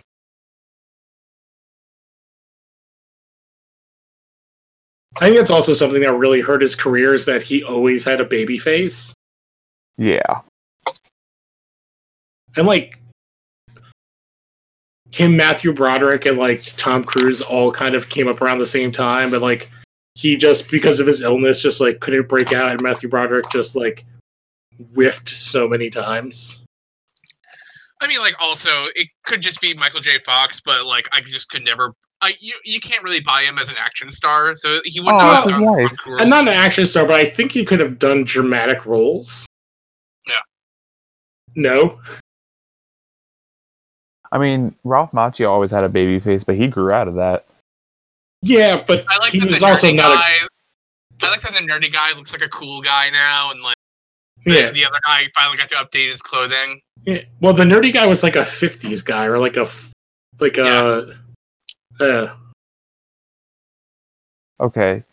Like you were saying, Lou, the fact that, she was married, lost her husband, met this guy, fell for him, it feels like, in a week. Yeah. I mean, again, man, it's horror films. It's just I get that, like, you're like, holy shit, the one guy that I knew wasn't a bad guy he was dead, and now he's not dead. And I think he's the one that saved me from ghosts. Mm-hmm. But, like, yeah. And there's also, I like that they have the dead body of the other woman still there. I also like this after scene. I think it's awesome. It's nice closure for him, at least. Also, that picnic basket is, like, that's also like a boombox. Yeah. Oh no, it's like my god, it's like super legit. In there. Yeah, it's like a whole fancy like picnic basket. I thought it was just like speakers. Yeah. No, it's just ready. Like super fucking fancy. It's got like a whole China set. This guy is also perfectly cast for this character.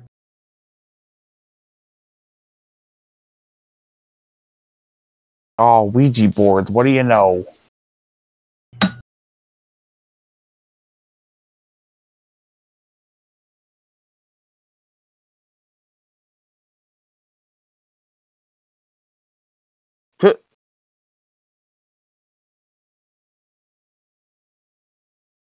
Yeah, I like this guy was such a good like this character, like being like the goofy kind of lighthearted cop. Yeah.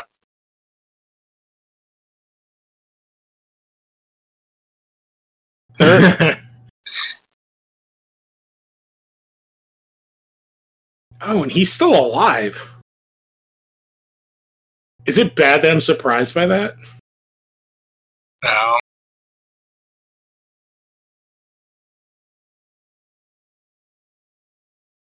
Oh, I did remember that the movie ended like this, too. This is a New Zealand band covering, by the way. What a fucking great movie. Oh man. Like, this song kind of makes it all worth it. Yeah, that song, that was a good movie. Oh.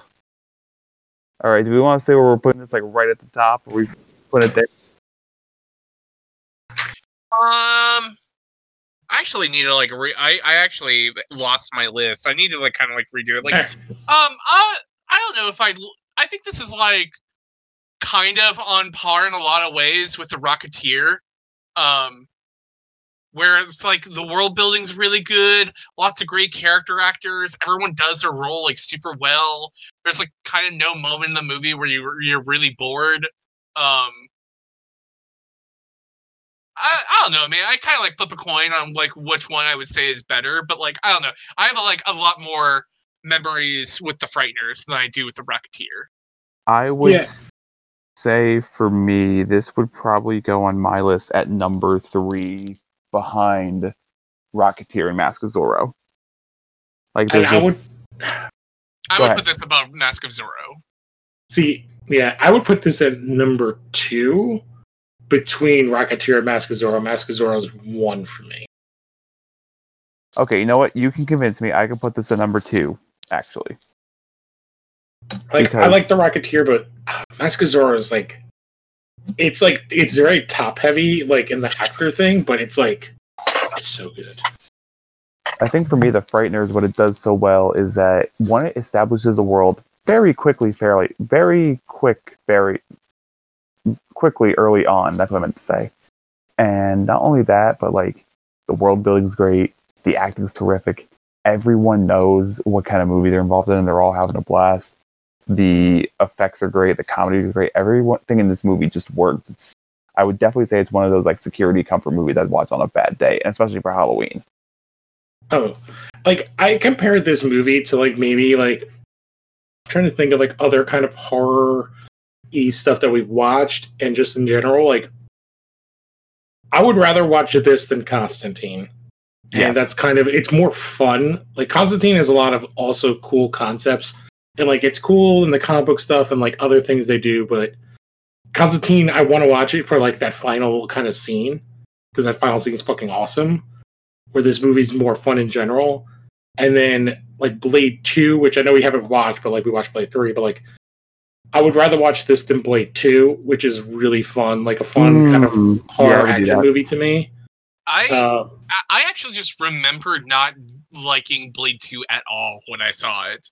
But like I could not tell you like anything that happens in that movie except for there's like Morlock vampires in that movie. I love Blade 2. That's my favorite of the 3. Blade 2 is just like, if you like, it's a lot of Guillermo character designs. The character designs are awesome. It's a lot of like Wesley Snipes one-liners and Ron Perlman being Ron Perlman. It's not like the first movie, but it's like, it's obviously like a better budget, but like, yeah, like, I don't know. I think it's very fun. I'm trying to think of other movies like that are kind of in this kind of thing. Because I'm looking at like a list right now, like and like a Tremors is kind of like an action horror comedy. Yep, Tremors, great. And I love Tremors. I think I would rather watch Tremors than this. Oh, I don't know if I go that far. I think Tremors is a better movie. Yeah. I love Tremors. I love Frightners. I love Tremors. I think Tremors is in fact a better movie. It's been a while since I've seen Tremors, so I'd probably have to rewatch it again. Yeah, I know there's a new Blu-ray and I would coming throw out. Spawn in there and like Dusk Till Dawn. Spawn's definitely a worse movie. Dusk Till Dawn is pretty close to this. I think I would rather watch this than Dusk Till Dawn. From Dusk Till Dawn is a movie of like two different coins. Because I mean, it's like it's a movie that's the first half is Quentin Tarantino. The second half, once they get to the bordello, is very clearly Robert Rodriguez. I'd watch The Lost Boys as well, in addition to this, because that's just a fun movie. I think I like this more than any of the Evil Dead movies. I think it's a little bit more polished. Evil Dead 2 is like the king. Like it's like hard because they're like almost different things. Because I still like Evil Dead 2 is like it's still so unpolished to me. Like this movie is way more polished. Like I would watch Evil Dead 2 with like a big group of people. Like that's a movie like I'd have to watch with people. Where this I could have it on like again, like I said, like an FX movie of the weekend kind of thing in the background. I think Evil Dead 2 is possibly the best horror comedy of all time. Like I think that movie like it's like warts and all. I think that movie is like just so good. And also like we'd be remiss if we didn't also bring up Dead Alive or / Brain Dead.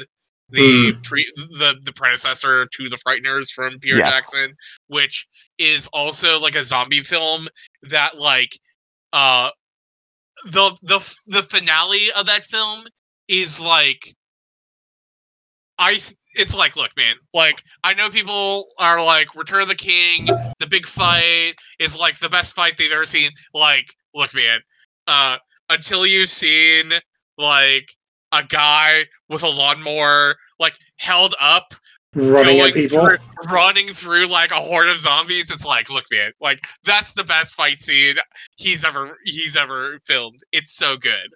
And I think that there's like a very clear distinction of like the career of Peter Jackson pre the Frightners and after the Frightners. Because pre the Frightners, you got stuff like Meet the Feebles, which is like his shit post of a Muppets movie that like that's like what really Happy good. Time Murder should have been. Yeah, but like it's also like very of its time. I've not seen Bad Taste, but I've heard it is also very good. I've seen nothing pre-Frighteners, so Brain Dead, and then like after that, it's like he kind of just moved in the Prestige, like very much in the way that like Sam Raimi. It's like after he took like he was the Hollywood chosen child, like Sam Raimi became, and got into the system and then dominated the system, kind of similar to what Sam Raimi did with the Spider-Man movies. Like, they just made the biggest franchise movies of all time. Like, I feel like they have very similar parallel careers as compared to like a Guillermo who kind of has to grind a lot, like for another decade to get like his dues, like from the industry in a movie that's like very weird and basically a sequel to the Hellboy movie that he didn't get to make. And I think it's like Raimi and Jackson have both had their like the kind of same ups and downs of each career. Both were kind of just were destroyed by the franchise that they like became synonymous with. With Lord of the Rings with the highs and then The Hobbit with the lows, which are like not entirely his own fault.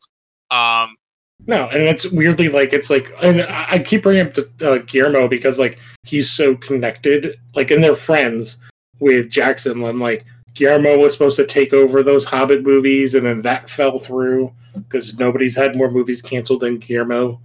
I'm like still waiting to this day for Peter Jackson's sequel to the Adventures of Tintin. Yes, 100%. I'm praying. Steven Spielberg did that first movie, and it fucking rocks, and it's so good. And I feel like strangely like forgotten on how great it was. Okay, real talk. Can we do that movie? I've never seen it, and I probably should. It's it's like literally like the only film that uses that Robert Zemeckis technology of the motion cap like actually well. Like it looks so good. We should read the story it's based on and then talk about the movie because the it is based on a comic, so it fits into our stuff. Is The Secret of the Unicorn one of the racist ones? Oh, good question. I don't think so, but like I know that there are some very iffy old Tintin comics because like is it French or is it British? Belgian. It's a French comic. Oh yeah, Belgian. But like I mean like also Tintin comics are from like the 50s. No, they're from like the 30s, aren't they originally? I mean, they're like old enough to where it's like they did know better. It's like reading old Uncle Scrooge comics. It's like at a certain point, it's like 1929 is when it started as a newspaper. What do you call it? A comic strip. Yeah.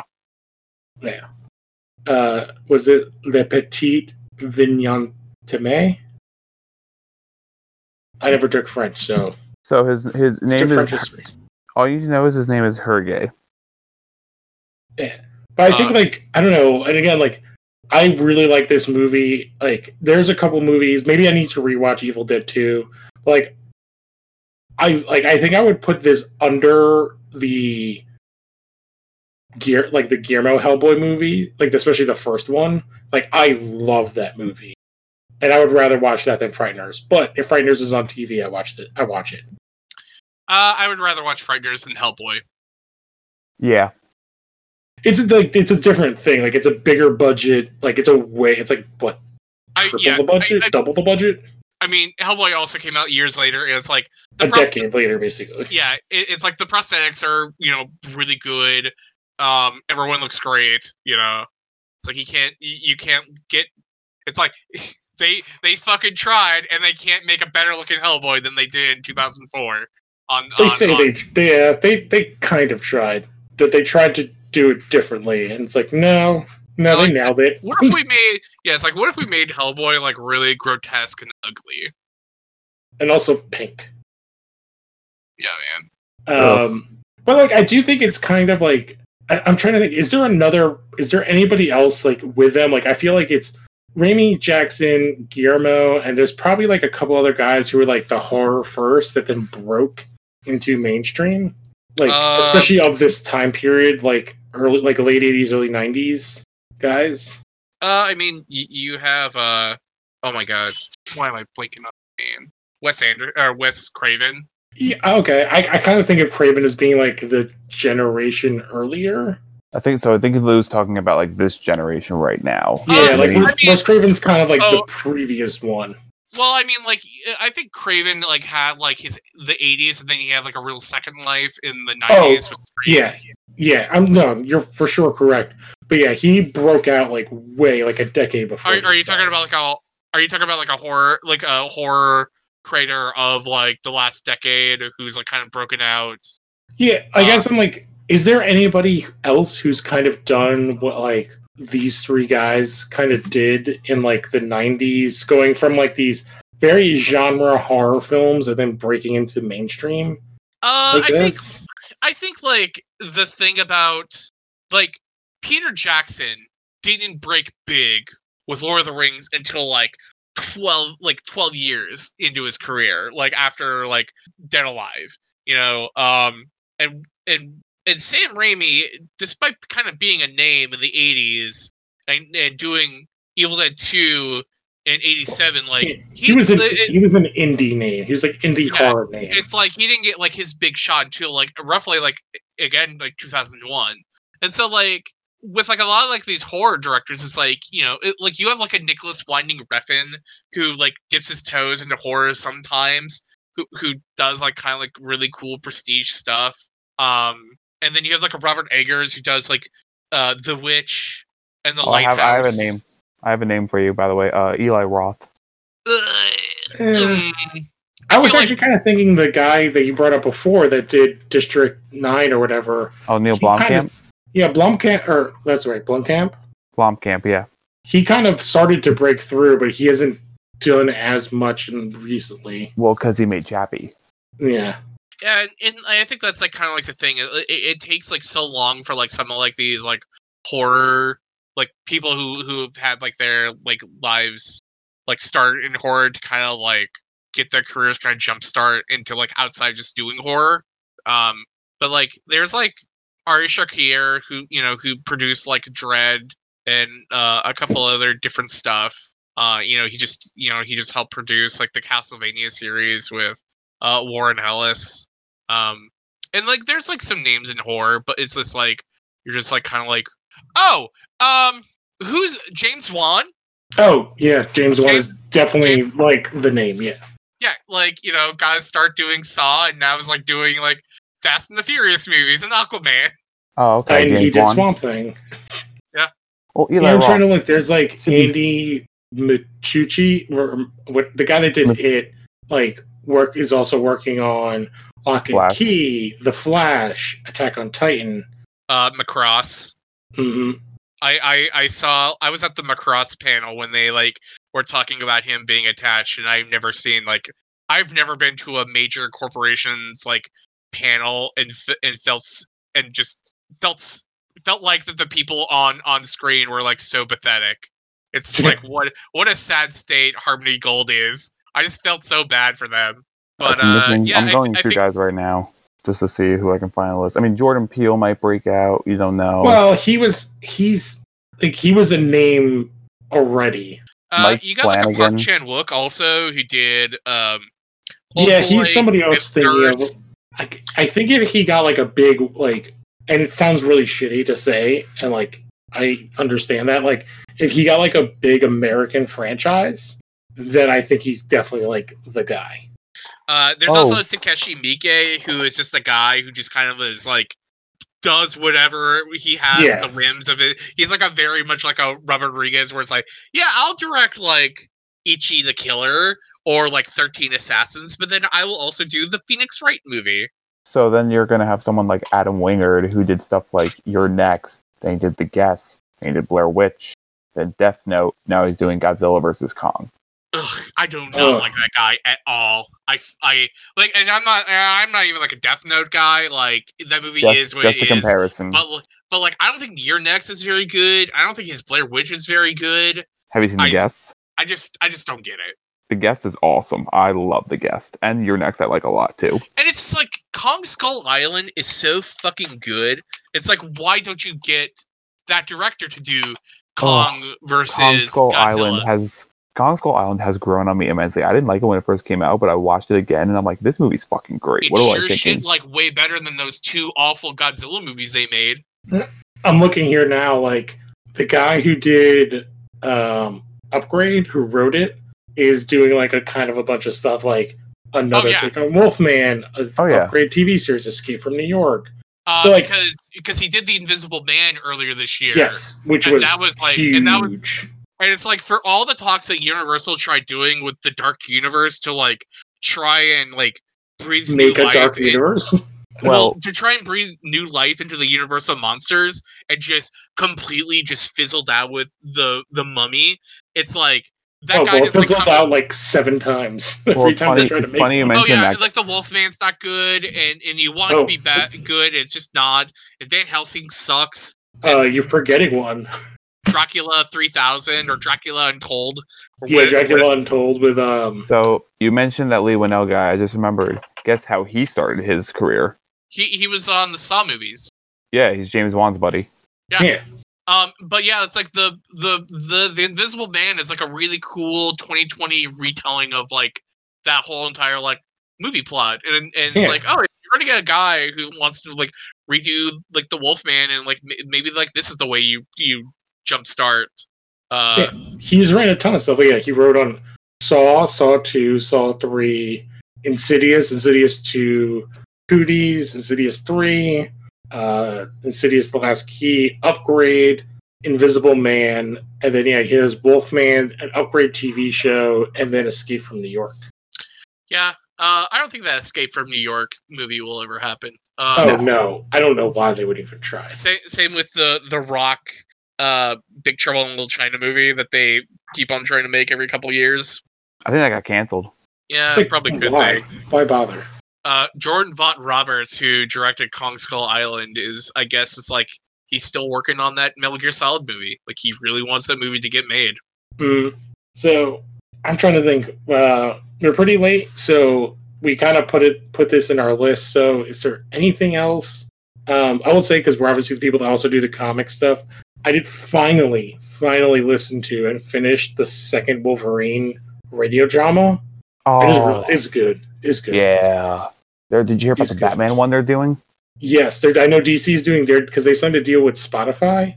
Yeah, so they're doing. Marvel has Stitcher, so I'm going to start listening to Marvels, which is the third one that they Marvels did. Marvels is good. I would recommend listen a little bit at the last episode because there's a mid-credit scene. Okay, cool. I did like the voice acting. The Wolverine one is so fucking good, and I think because I think if you're a big comic reader, like the voice you hear in your head when you're reading, I think Fred Armitage. Is that how you say it? No, it's Richard Armitage. Richard Armitage. Armitage. He's like he's the voice of Wolverine. As Wolverine. Yeah, who's Fred Armitage? He's from Portlandia. Okay, that's who I think it was. Yeah, no, Richard Armitage is like his voice is so good. But what is it? The second one is Wolverine. The Long Trail. The Lost Trail. Yeah, I actually don't like. I think it's like fine. Like it's not as good as the first one, but it's still good. Yeah, I just remember I didn't hate listening to it, but it was like one of those things where I just kind of felt like there's just times where it just kind of needs to move on and it just sticks around too long. I think it does also once again suffer from the same problems I have as with the first season, although it's a little bit better, and that it kind of wraps up real fast. Mm-hmm. And I think that whoever's writing them needs to work on pacing. Yeah. And I hope that the Marvel show is better with that, but the pacing for it is really not good. Now, I have not listened to much new radio dramas like this, because I only know of one other podcast. I've never listened to it, which is I can't remember what it's called. It's something. It's a D&D kind of more one. There's a couple of them that people put out there, and it is an interesting concept. But the voice acting is really good. You'll I think out of the three, Marvels is the strongest. Oh, I haven't read that book in forever. They do a different take with it in that. Well, you'll see. Yeah, I kind of want to listen to it, and then I literally own the Platinum edition of Marvels, and then maybe I'll open that up and flip through it. But it's fucking giant, so I need a big table. It is getting late. Yes. I will say that if you enjoyed the Frightners and you want to see more like that, keep it here for next week, because we are going to be taking a look at the first Tales from the Crypt movie, Demon Knight. Yes. So yeah, we are constantly adjusting and flowing. So we added Frightners in last week, and now we're still going to stay with Demon Knight, and we have a new fourth movie for our October spooky month, a comic kind of based movie. So this fit in because it was supposed to be a Tales from the Crypt. So we're going to watch an actual Tales from the Crypt movie next week. Don't forget to rate, review, follow, tell friends. And hopefully you guys enjoyed this podcast. Any other plugs? Siler, do you got anything? You can just follow me on Twitch or Twitter. Twitch and Twitter. What are your Twitch and Twitter? Oh. I actually don't have a Twitch. I actually just set that up. But you follow me on Twitter. John _FN _Siler, SEILER. We have like a Monster Girl book that's being announced this week. I'm pretty excited for it, so check it there. Awesome. All right, so we will catch you guys next time. Adios. Go vote. Yeah, go vote.